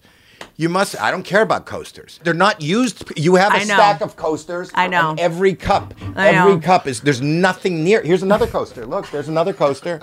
Good for you. Ba, ba, ba. You have another. You are exactly correct. My friends are fucking animals. I'm trying to train them to use coasters, but it's going to be... How do you train them? The guy that came in and said, hey, if you want to drink something, here it is. And he jammed it on the table. And then started sleeping on the floor. No, that was the other guy. There's another guy that you sent up to... He said, I'm going to be in the attic. Oh, okay. Yeah, that's my stalker. He lives in the attic. He says, I have to go do something in the attic. Here's the thing. Yeah. And I would imagine if you go up to the attic right now... There's a guy the sitting addict? Attic? Basically. Addict is he's on coke. So he go up to the attic right now. He's probably in the dark, huddled over, cutting out coasters for more rooms. She has a coaster maker. He's chiseling giant blocks of rock. I need more. She wants more fucking coasters. Whitney wants coasters. I grew up in a home that was very messy and very sloppy. I know, but you have stacks of fucking coasters everywhere. They're not under cups. And they're really good. They're personalized coasters. Every one of these coasters Those fan sent. Those are fan sent. The ones I have downstairs. You with horses. Mm-hmm, that's my horse. Yeah. That's your horse. Mm-hmm. And this is fans send you coasters. Of me and my horse, yeah. Oh, you and your horse. Yeah. Yeah, oh, that's nice. Look at that. We're going to take a little break. Roman swipes. They are convenient over-the-counter wipes that are incredible. What they basically do is that they help you last longer in bed. This is genius. Uniquely formulated to reduce overstimulation without eliminating sensation altogether. Otherwise, they're just use a lightsaber, In 2019, there was a study that they were proven to increase time to orgasm by more than 4 times. All swipe orders include free stuff. 2-day shipping, and they arrive in... Are they going to say unmarked packaging? We couldn't find this product for a while. They sent it to us. This is how it's sent to you. Your neighbors won't know. This is a miracle. This solved that problem. I feel like this is going to reduce fights in relationships by like 40%. This is a game changer. I'm so excited. Try swipes today with our special offer just for our listeners. And the gals that listen to us, they can get guys off fast because they're smart and they're funny and I love them all. And then guys, you want to be a fucking stud in bed? Here you go. Get 20% off your first order to get Roman.com/good. GetRoman.com/good. Your slash deserves it. It is time to upgrade your sleep. You are in your bed most of the time. Blissy. I have talked to you guys about silk pillowcases. It is the best thing on the planet for your skin because what happens is you're getting in bed and all the products you put on, it is just absorbing that. And it's also giving you wrinkles. Everyone should be having silk pillowcases. I agree. They've been pretty trash until now. So Blissy figured it out. They have an award-winning 100% mulberry silk pillowcases, okay? And I put one of them, I mean, they're in my bed, and I had one, and I put it on the ground, and Pat, look how Mona just went over to it. My dog is like curled up on the Blissy pillowcase. Look, and she fell right asleep. I don't know. There's no other way to show how incredible this pillowcase is. To me, this is just like, you know, you can't say a dog's full of shit. Like, dogs don't care. She's not getting paid for this. Like, this is the best endorsement on the planet. You can say goodbye to wrinkly skin in the morning and wake up with healthier and shinier hair that you can be proud of. Blissy's pillowcases regulate temperature, keeping you cool at night. A hot pillow makes me homicidal. It is so rude. Okay, the silk pillowcase, it's always like, just like a little bit cool. Like, and I get migraines, so I have to have the pillow be a little bit cool anyway. I take these on the road with me. Entire pillow is cool to the touch. No more sweaty nights spent tossing and turning as you search for the cool side. Oh, you gotta flip it. Remember, you like flip it. And then you flip it again an hour later, but it's still hot, and you're just flipping your pillowcase, and then you're just like, I'm up, I guess. I hope whoever started this company is someone that just was like flipping. They were like, I'm just going to invent this thing because no one else will. Blissy pillowcases are made of 100% mulberry silk, which I already said, but it is hypoallergenic. Dogs aren't. That's fake, but this can be. So you can sleep more comfortably without itching or rashes. And I didn't know there were rashes from pillows. I've had a silk pillowcase for so long that I don't even know what this shit is. And unlike other silk pillowcases, they are machine washable and durable. With the holidays just around the corner, why not give the gift of better sleep? Plus, it comes in a gift-ready packaging that they'll be sure to love. I bring it with me everywhere. That's why we never have it in the studio. But it comes in the cutest box, and right now, the one extra one I had, my dog is sleeping on, and we're gonna have to insert that video. I love you guys. Everyone loves Blissy. They have a ton of different prints and colors they make. Great gifts because there's an option for everyone. They have literally over 1 million raving fans online, and if anyone likes anything online, you know it has to be way better than good. Try now risk-free for 60 nights at blissy.com/Whitney and get an additional 30% off. That's Blissy, BLISSY.com/Whitney, and use promo code Whitney to get an additional 30% off. Look how healthy my hair is. Look how healthy my skin is. None of it's genetic. My genetics are trash. So you do the math. Sometimes the fear is going blank. That's probably my biggest fear. I heard on recently, Dana Gould told a story on Maron about how he early on went on Conan and blacked out and went, I don't know what I'm going to say next. And they end up cutting it and like fixing it, you know? And I think he started over. But Conan was like, you better be glad you did that on my show. You know, they didn't air it. But like, wow, how terrifying. Have you ever gone blank on stage? No. I have. But my act is such there where I go, look, be honest with you, I don't know what I'm doing right now. Wait, I did have a nightmare happen in Phoenix, as if that's not traumatic enough. I'm on stage. This was like a New Year's show. Maybe this was like 12 years ago. And I got like thrown by something. Like there was someone getting kicked out and there was like a saga and someone like ran up on stage, you know, something. And I tried to like regroup because I was actually scared. And I started a joke I had already done. I went into like, oh, and I went home for Christmas and this happened. And then I realized what was happening and they looked confused and I was able to rescue it. But I genuinely started a joke. I had forgotten I had done a certain joke and just went into it on. I've done that a lot. I did it usually when I used to do 2 shows a night. I would forget that I did that already. Mm-hmm. And then halfway through whatever I was telling, they go, you already told us that. I go, I know. I know. But if it works, Go with it again. See if it'll work You again. enjoyed it. Did you not enjoy it? Sometimes, dude, Domino's Pizza is better the second day. Right. You know, like. So I've learned to play. I always say that to people that come on AGT. If it's going bad or you get a buzzer or the crowd isn't responding, kind of try to live in the moment. You know, try to, not that you have to comment about it going bad, but find something in that moment to make it real and you'll connect with the audience. And I learned. And if the audience knows you know, they're with you. The biggest fear is I'm watching this ice skater who's about to fall. Like, put me at ease so I don't have to worry about you. Is if you just go, why am I bombing with this? And then they're like, okay, she knows. Now we can actually focus because they're so worried about the fact that you might not know. I know. So I want to relate. We're all human. And we, as comedians, kind of celebrate our foibles. And if you are having a foible, share the foible. And it makes you fallible. If you stutter, as long as you acknowledge it, they'll be fine. So if you're like, I did earlier, I was when you just have a great burn, you always do, but you like stutter on it or like pronounce something wrong, you're like, fuck, it totally kills everything. The person I was trying to roast, I just roasted myself by embarrassing myself. Like I said something earlier about guys, like I was like on a rant about like guys, the way they dress in LA. It's like they got like a man bun and the V-necks and your necklace and you got a rosary. And I went, rosary. I was like, fuck, man. Like, now just turn into that. Like, don't pretend it didn't happen. Right. Everyone heard it. Right. And this applies to people that are not just stand-ups. Like, people now, they're always having to give speeches on Zooms and, presenting on Shark Tank, whatever. Like, everyone can, I think, learn from the things that stand-ups have figured out. Mistakes need to be celebrated, right? Do we only get the respect we deserve when we are dead? I think that the key, and it's kind of like mental health.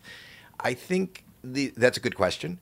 But I don't know the answer. I think that people, you don't know what you have until it's gone.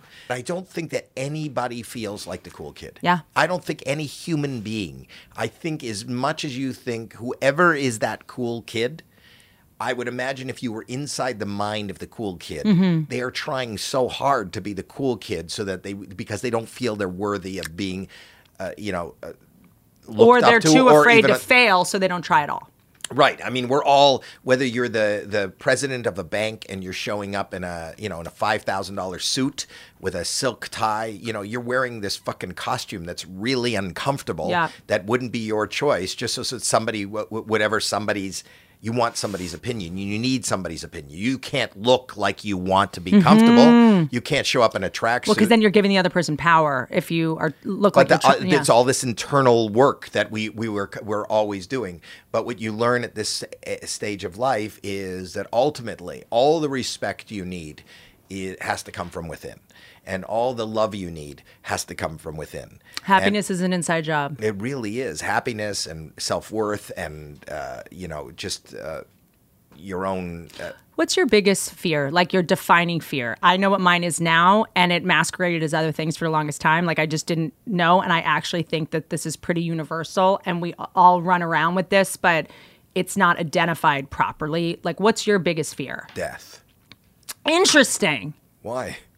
It's going to happen, though, for sure. That's why. So there's no stopping it. It's like I'm on this track and this fucking freight train is Have you read anything about terror management theory? Terror management theory. No. The sort of like preeminent book on it is called The Worm at the Core by Ernest Becker. And it's about how, because humans, we are the only species that has like a keen understanding that we're going to die, that we're living in constant terror. And everything that we do is...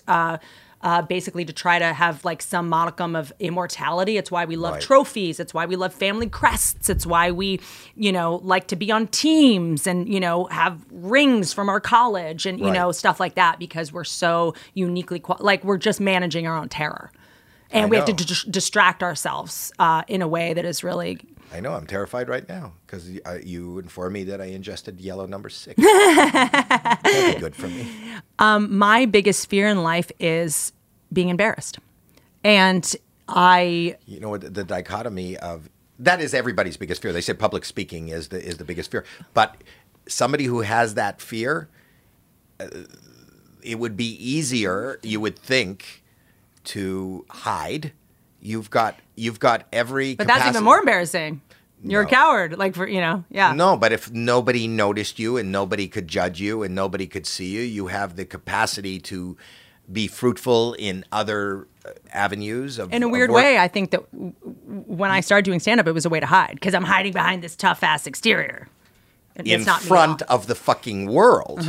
Who sees the way you look, sees the way you sound, and judges what you're talking about. And I heard this kind of changed my life, that comedians become comedians to control how they're embarrassed. I know it's going to happen. Let me at least get to it before they do. I'm a piece of shit. I'm ugly. That changed your life, hearing that. Well, no. I mean...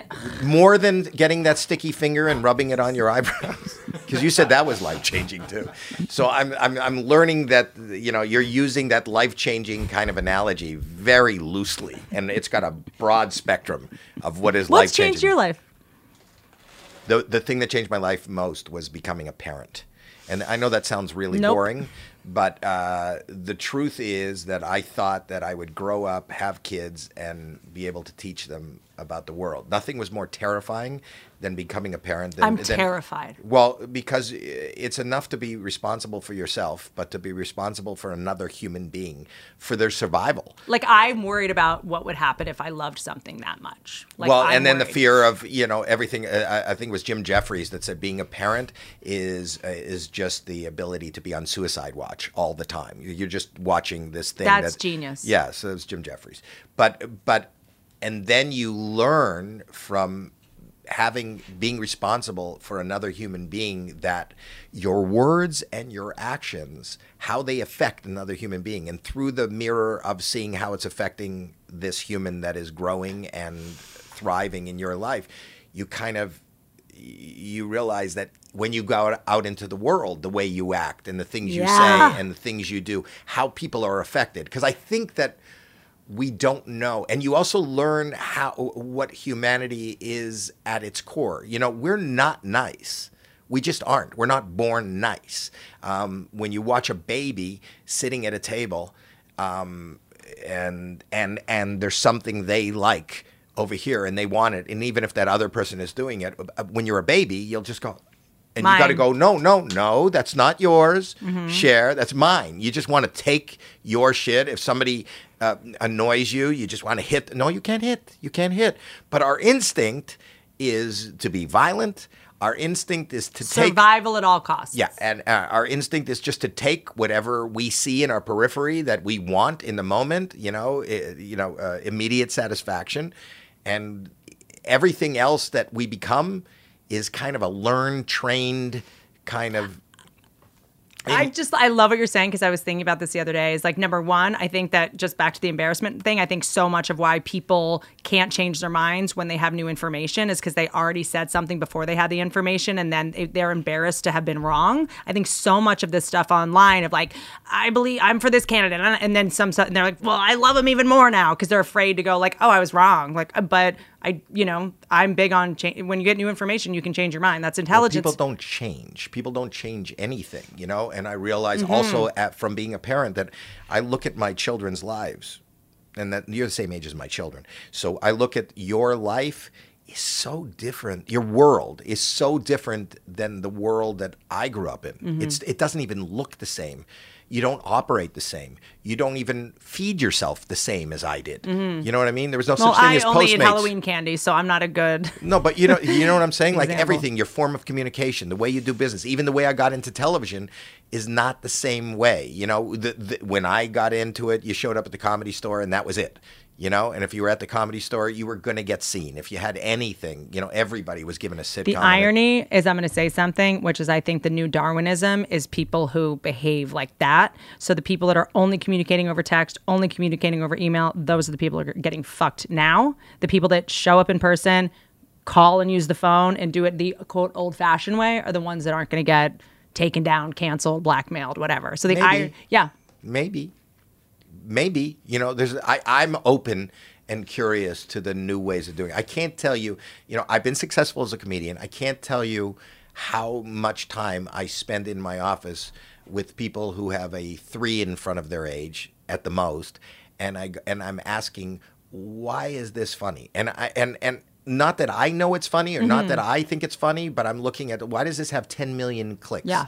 I don't even get it. And they explain it to me. And you know, I'm open to finding new ways of doing things. If I may? Yes. If that thing was on a stage alone in front of 1,000 people, would it get laughs? I think its context is everything. If it's a little video that I'm only just watching to kill time for free, I'm laughing. But if this person did this in front of a microphone and I paid $80, it's not But gonna get a not laugh. everything needs to be on stage. Of course, I'm just saying it's when comics go like, why is this funny to everyone? Well, because the bar is very low. You didn't pay for it. And But that's not true. The point is that, the Three Stooges, most women don't like the Three Stooges. I love the Three Stooges. Okay, but most women don't.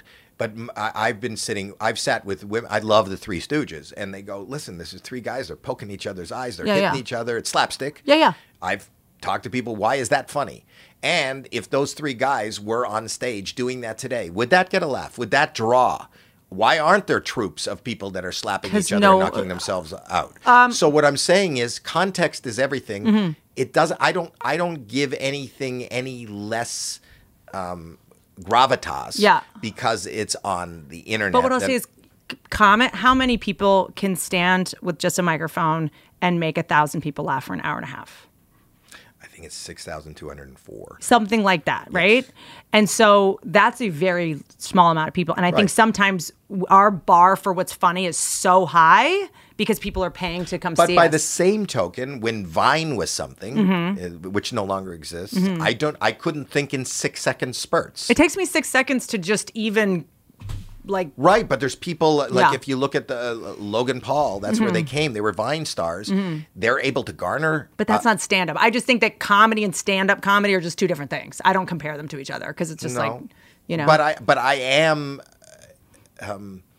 amazed and fascinated about how to engage, and whether that's in stand up comedy, whether that's in podcasting. Look what you're doing now. When you got into stand-up comedy, this didn't even exist. No, and here's what I worry a little bit about, because there's a little bit of a mental health crisis among comedians, and I think what used to kind of hold us together were the conversations we would have in the hallway with each other. Even if we, don't have the same comedy or whatever, just being able to sort of corroborate your experience with someone that also has been in the same war. It's like seeing someone that, you were what is that at war with? What's that called? You were in what is that called? What's it when you were at war? He's just thinking about the puppet. Who? When you're in a foxhole with someone? Well, yeah, but maybe someone you were at a war with. It's like only someone that can understand what you're going through. Right. And I have this theory that any comedian can meet if they've never met before and say 5 ridiculous words and all of a sudden be best friends. You can sort of be like, what's your name? Oh, James from Kansas. Oh, Chuckle Hut? Penguins. Oh, wait, hold on. Marty Callner over at Rooster Teeth Feathers. I know you. You just have to say, and then there is always some camaraderie where people have shared experience. And we used to do it in private in the green room, and those things gave you relief. And now we've started monetizing those conversations for public consumption. Monetize, but people slip into your DMs, and people do that. It's just that you can reach further. I mean, I have found that the when glass is half empty with you with that. I think it's half full. I think it's actually better now. I agree on some level, because now we're going, hey man, I'm jealous of you, or hey man, I thought you were, we're working out. But I find when I go to comedy clubs now, at least the Comedy Store, I'll be having a great conversation with a comedian. We're like, let's save it for a podcast. Let's not do that, And it's sort of like, oh wait, we still should also talk to each other, not monetized. Even that we can reach out. Do you know Jeff Dye? Of course. Well, are you friendly with Jeff Dye? Yes. Yeah. So Jeff Dye I haven't talked to Jeff Dye in 3 years. Yeah. I haven't seen him in person. He's fucking hilarious. No, he's really funny. He's hilarious. Last night at midnight, I got a text from Jeff Dye, and it says, "Bro, are you a member at Equinox?" Out of nowhere. And I wrote back at 3:40 this morning. I wrote back, "I was, but not now. Do you have a cat allergy?" And I haven't spoke to him since. Hey, Jeff Dye. Look who I'm here with. Hi, Jeff. So, yeah, I was just. So, are you on drugs? What's up? I shared your text with me. He told me that you texted him in the middle of the night asking if he was a member of Equinox. So, are you okay? Do you need an intervention or need some money? No, I'm good. Maybe go on Prozac. that late at night. And the person goes, I was talking about how the Equinox just opened by my house. And she was like, oh, I see Howie Mandel there all the time. And I was like, oh. So I messaged him. But you didn't tell me that, and I'm not a member, and she lied, whoever she is. But as all women do. But I haven't spoken to you or seen you in 3 years. You wrote it was at 12:30 at night. I have it right here. Yeah, that's not late for me. Yeah, for comics, that's early. Yeah, okay, but I'm a grandfather. But I love this so about at 12:30, comics. and I didn't answer you until 3:30 in the morning. But you said, "Are you an Equinox?" And I went, "No." Waiting for you, and I told you I have a cat allergy. Waiting for, and you never even said, "Oh, the woman that is there says she sees you all the time." You just left it. Why would you just leave it? I don't know. I probably. Hold on. He was looking for an excuse to talk to you. It's very sweet. That's probably true too. Actually, yeah. When I heard your name, when she said your name, I was all excited. I was like, "Oh, I'll bother him." Give me What a reason Equinox? What city is it in? Well, this one just opened in Studio City, but she said she saw you at a different Equinox. She used to see it at a different Equinox. Where? I don't know. The Hollywood one across from the Comedy Store, Westwood. No, Santa Monica. I used to go in the one in Santa Monica, but I haven't been into that one in maybe 4 years. I haven't seen you in 3 years. I haven't spoken to you in any context in 2 years. So it's good to reconnect. No, we were just. No. We were just talking about how comics we can cannot say 5 words together and they're connected. We cannot talk to each other for years and just. If I see you text me, I'm like, it's the first thing I'll pick up, and it'll be something totally random, and it's just like we've been hanging out for 3 years. Like no time has passed. I do use things as excuses to reach out to comics all the time. If you look at your text thread, Whitney, I think I saw a thing with Dave Grohl, and I was like, oh, I'm gonna text Whitney. That's cool. She's in this thing. And you didn't, and Whitney didn't answer, right?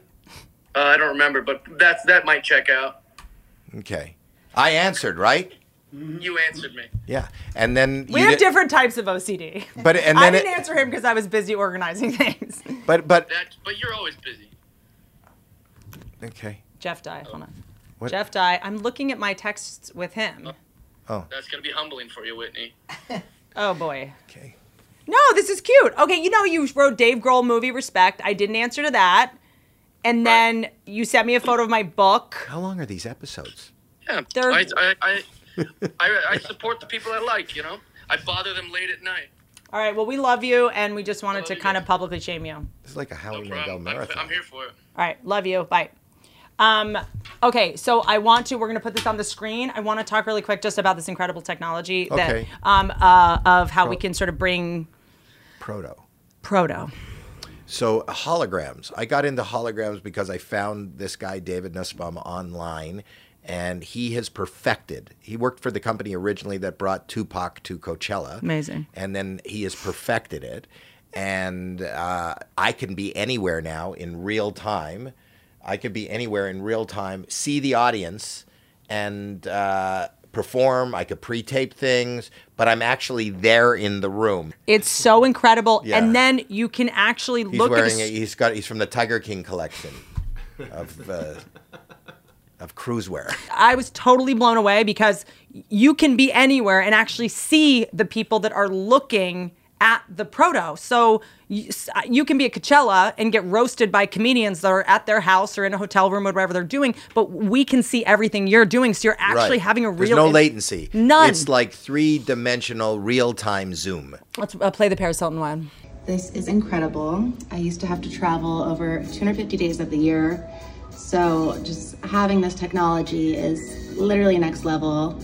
Obsessed. But so I'm really excited about that. So they moved into my building, and now I'm sitting on the board, and the world is kind of taking off for us. Something so fascinating to me is about when things that are ostensibly like limitations in someone's life, or something that is seen as an obstacle or a maladaptive behavior or a limitation, then is sort of transmogrified into like the superpower. So like, don't you feel like sort of the OCD with germs, kind of led to this thing that... Well, I showed you, I had a vision board. I have nothing to do with that technology except that now I'm... But it makes so much cosmic sense. But that's why I gravitated toward it because I live online. I have, as Oprah coined the phrase FOMO, fear of missing out of everything, anything. And whether it's because I need references for, just being out there and having a reference as a judge on AGT or as a stand-up comic or whatever I'm doing, I also I want to find all these new ways of communicating and just engaging. And this way I can engage in more than one place. If I was set up to do this, I could be here, but this could also be, this conversation could be live in a theater, and we could be looking out at an audience. And take questions. And take questions right now. So you could do if you had a sponsor, if one of your sponsors wanted to sponsor, they could wrap that. Incredible. And make it worthwhile. And then you can do, your Good For You podcast live at 3 theaters at once and have the audience participate, and you have a sponsor pay for that. Incredible. So it doesn't cost you anything to get there, and then you have live tickets, and they're not disappointed. The audience isn't disappointed because you can really see them, and you can go, you right there in the second row with the red shirt, do you have a question right now for me or Whitney? So and it is amazing. I want to do even for the lobby of my stand-up shows. Yeah. I want to be able to Meet and go, okay, greets. hey guys, meet and greets, but also before the shows, all the stuff that comes over the announcement that people are just so Pavlovian, like trained to not listen to. I will take photos after the show. There is a meet and greet. No need to film the set. You can't film the set. Here's why. There was merch after the show. It's just all the boring ass announcements so they can walk by and I'm like, that's what you wore to the show? Okay, I'll try to not take that personally. But then sort of to be able to talk to them from like just backstage or whatever. I used to always do that before there was Proto. I used to love the announcements. The announcements were always fun for me. Do you fuck with the announcements? Not usually. So I always do, like, we have fun.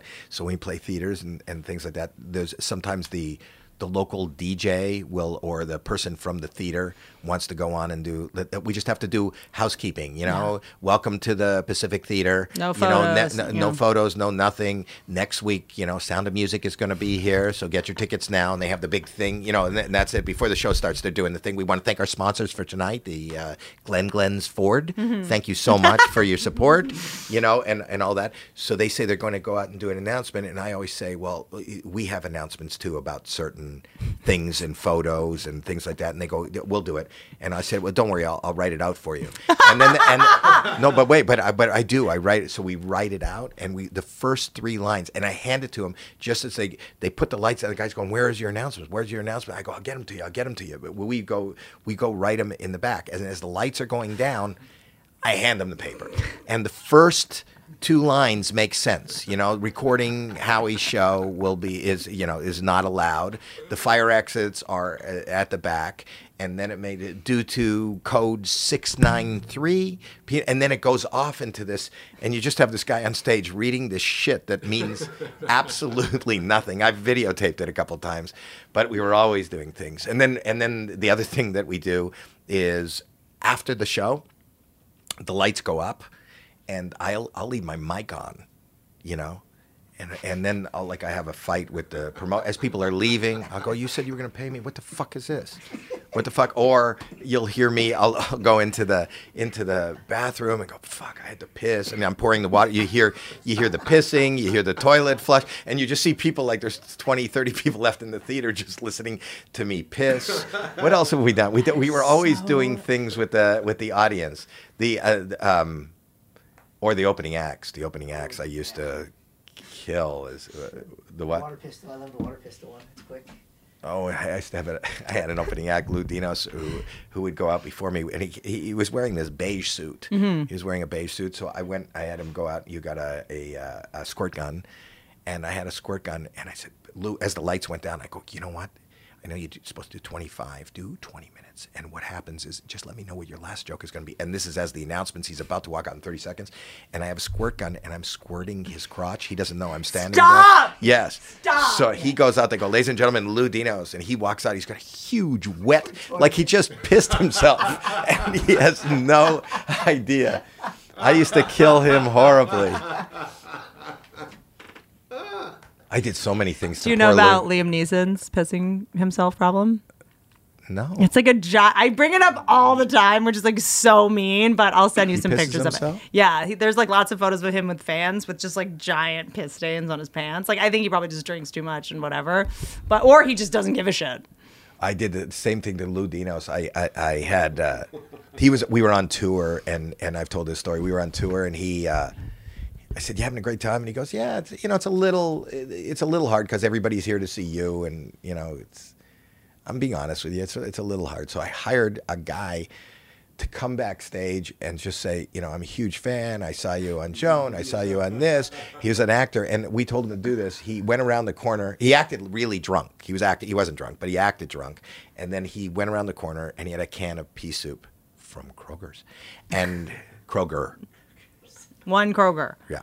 And he took the pea soup and he came out and he faked like he puked on Lou's shoes. And Lou was disgusted and he goes, "Holy fuck, I got one fan that shows up and they puke on me." I was just saying this.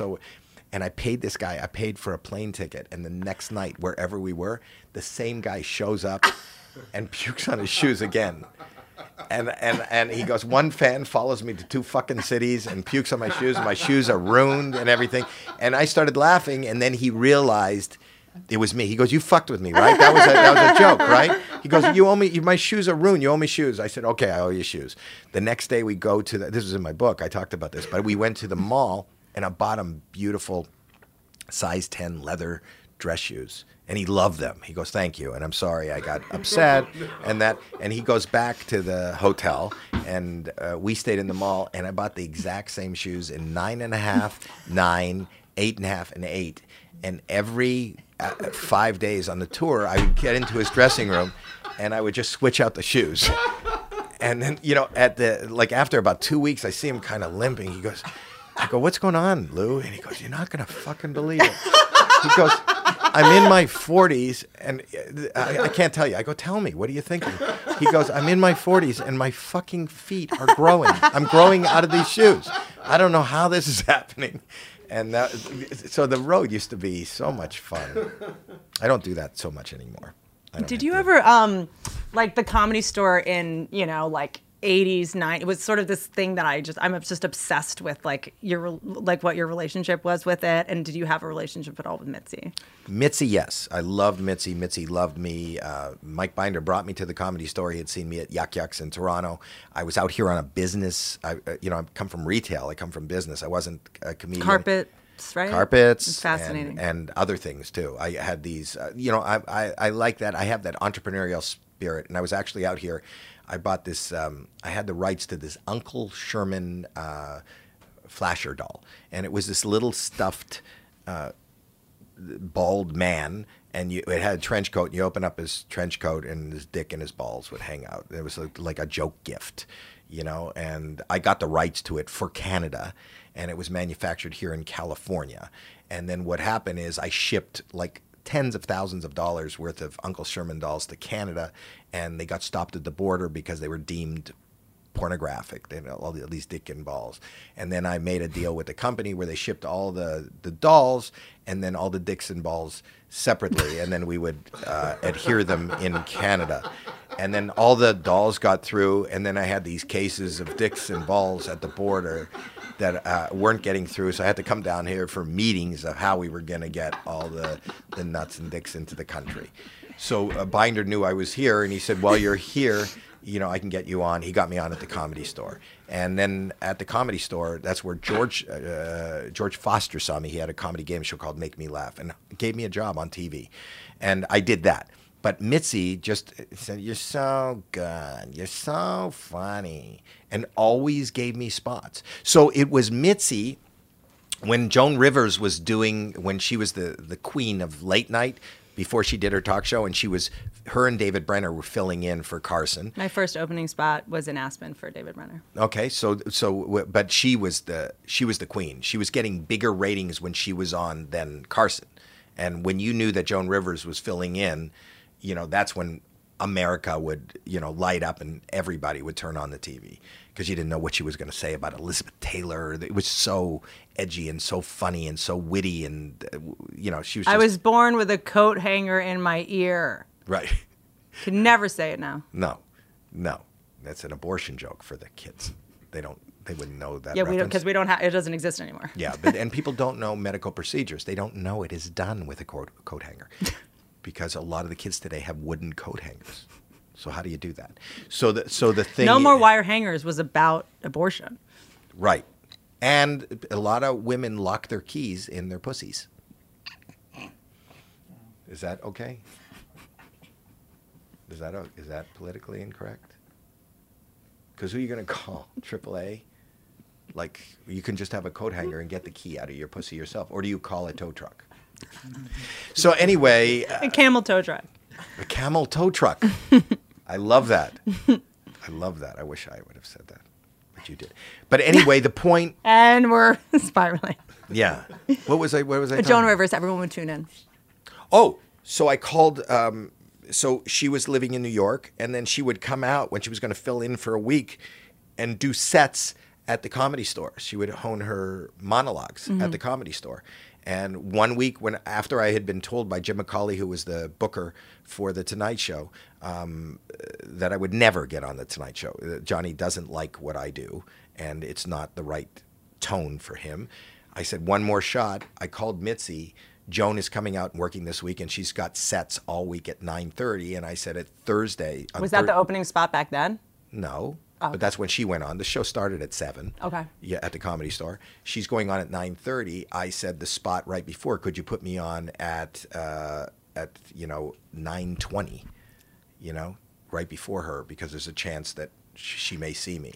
And Mitzi was so nice. There was no question. She goes, Howie, I'll do anything. Yes, I'll make sure. And it'll probably run late, so Joan will come in, and she'll definitely, don't worry, Howie, she'll see you. And I went there, and she saw me and gave it to me the first time she saw me. She just said, you're very funny, young man. Have you ever done The Tonight Show? And I said, this is my birthday week. It was November. And she said, well, call Billy. Oh, that's I'm doing Mitzi. I can't do Joan. Oh, yeah, that's. But call Billy Samuth. And I called Billy Samuth the next day, who was her manager. Remember Billy? You saw him? I knew of, yeah. It was in the documentary where he quit. The one that disappeared, right? He disappeared. And he became a barista. And she had to let him go because he was just... He's a barista. Where? At Starbucks. That's where he left. Still now? No, he passed. Oh. But he was a great, colorful character. Half the people that work there seem like zombies, so... Yes. Is that a reference to the fact that he passed? Yeah. Yes. A lot of people passed. A lot of my contemporaries in this past year have passed, which is heartbreaking. I was probably the last person to talk to Gilbert Gottfried. I was talking to him when his wife was calling 911 to put him in the ambulance. When I'm the last comic to talk to him, But that was heartbreaking. I loved Gilbert and Bob and Louis, and now it's just winding down to nothing. Can I just tell you a joke that a brilliant comedian named Dan Mintz said about this is how we process grief. Okay, like when Saget died.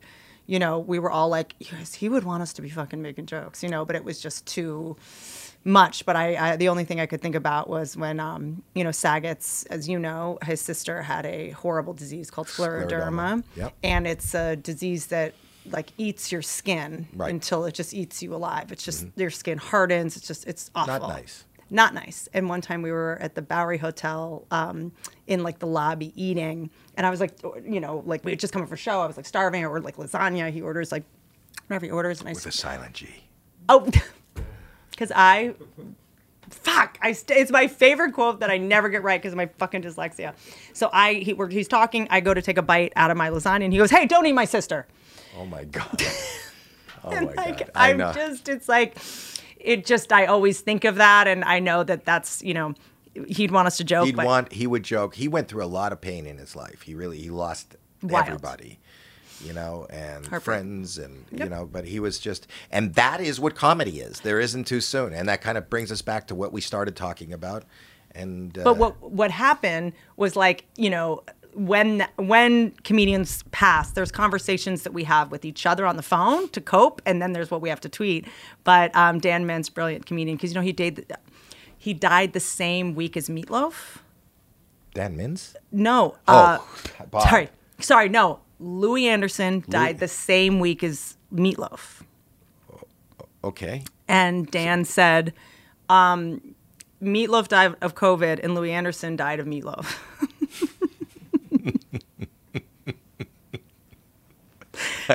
I love that. That's how we get through it, know? Thank God. Are you leaving? No. Trying a candy corn you want? No. On the floor? Oh, do you want some ball washer? The Manscaped. Are they a sponsor for you? No. What are you looking for? What is that? That's a sunscreen. I thought Why you are don't. there so many I thought you won't touch anything. Give me that. What? This? Yeah, that. This is hairspray that doesn't work. I know. You don't want that. What do you need? Nothing. It's not going to work. You saw me do this. Here. that's coming at you. You need to take the Moroccan oil hairspray. What's that? Hold on. Oh, use this. Fuck, they're all broken. Here. Oh, wait. You know what? Actually, use this one. Is that hairspray? Mm-hmm. Good. No, it's not. Is it? No, Rita has on root concealer. Shit. Touch-up spray. Shit. It would have come out brown, Black. and I was hoping that you. I was gonna do that. See, you can't break a prankster, huh?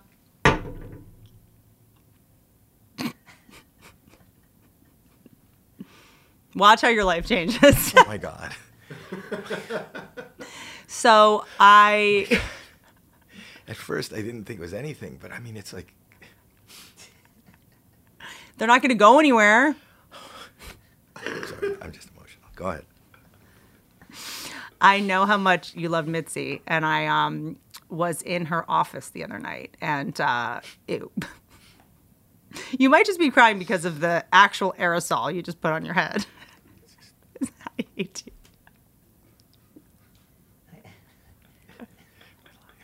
It's not the same. I was making fun of it. Oh, God, I hate you. I love you. I love Jennifer Love Hewitt. I'm going to get to the sincere moment. I'm going to get to it. How much more sincere can you be? This is the most disgusting thing I've ever done. My eyelids are now stuck. This is the most, it's like. It's pulling them up a little. He's got a little eye lift. But I know what a woman in porn feels like after they yell, "Cut!" This is all sticky and everything is just, I need a shower. Go ahead. Let's get sensitive. I know how much Mitzi meant. I know how much you meant to her. I sent you the other night that picture. That was cool, yeah. That Hollywood Reporter picture that she has in her office. Oh, my gosh. And very few people have been in her office since she passed, and no one's touched anything. And I went to her storage unit, and there's a lot to sort of figure out, but I wanted to give you some things from her office that I think you might like. So this was her original stationery. Oh, my God. From Mitzi. The late 70s. That was the stationery she used. From Mitzi. Mm-hmm. I've gotten notes from Mitzi giving me, oh my gosh. Isn't that cool? That's so, you're giving, do I keep this? Yeah. You're it's amazing. For you. These are. People have to know, if you're not in comedy, what Mitzi was the grand madam of comedy. Mm-hmm. A lot of these young unknown comics became known. Jimmy Walker and Freddie Prinze and Richard Pryor, Sam and, Kinison. Yeah, and everybody who's anybody who's listening to this or watching this right now knows. So Mitzi, is responsible for all of us. I was there one night when they brought this young girl from New York to audition for Steven Spielberg and a bunch of other directors, and her name was Whoopi. And she got The Color Purple. That night, they said they're going to put her in the movie, and that kind of made her. So you saw these epic moments happening. So this means a lot to me. Thank you. Real quick, Whoopi Goldberg was all these comics that you think of, these like badass ball busters. If Mitzi was around, it's like this is who the people that are scared of nothing were scared of and admired more than anyone. She was this tiny little powerhouse. That she would have these big bows like Minnie Mouse, and it was just like she used her femininity in a male-dominated environment. This is my favorite podcast ever. Thank you. You're amazing. You're a beautiful person inside and out. Here, if you want to put them in here. Here, I can do it if you want. No, I'll do it. You don't have to do. That's really cool. I'm not. No tongue in cheek. This is really cool. I cannot wait. I'm going to put this. And there's more to come, and but I just thought it was so neat. This is so cool. I'm such a giant fan. The podcast that we did together is coming out soon too, right? Tuesday. Great. Oh, next week. Oh, awesome. Okay, so this will probably come out right after that. So that's a perfect way to consume both of them in the order that they were actually filmed. So I like that. Thank you. I end these very awkwardly. Don't ride elephants.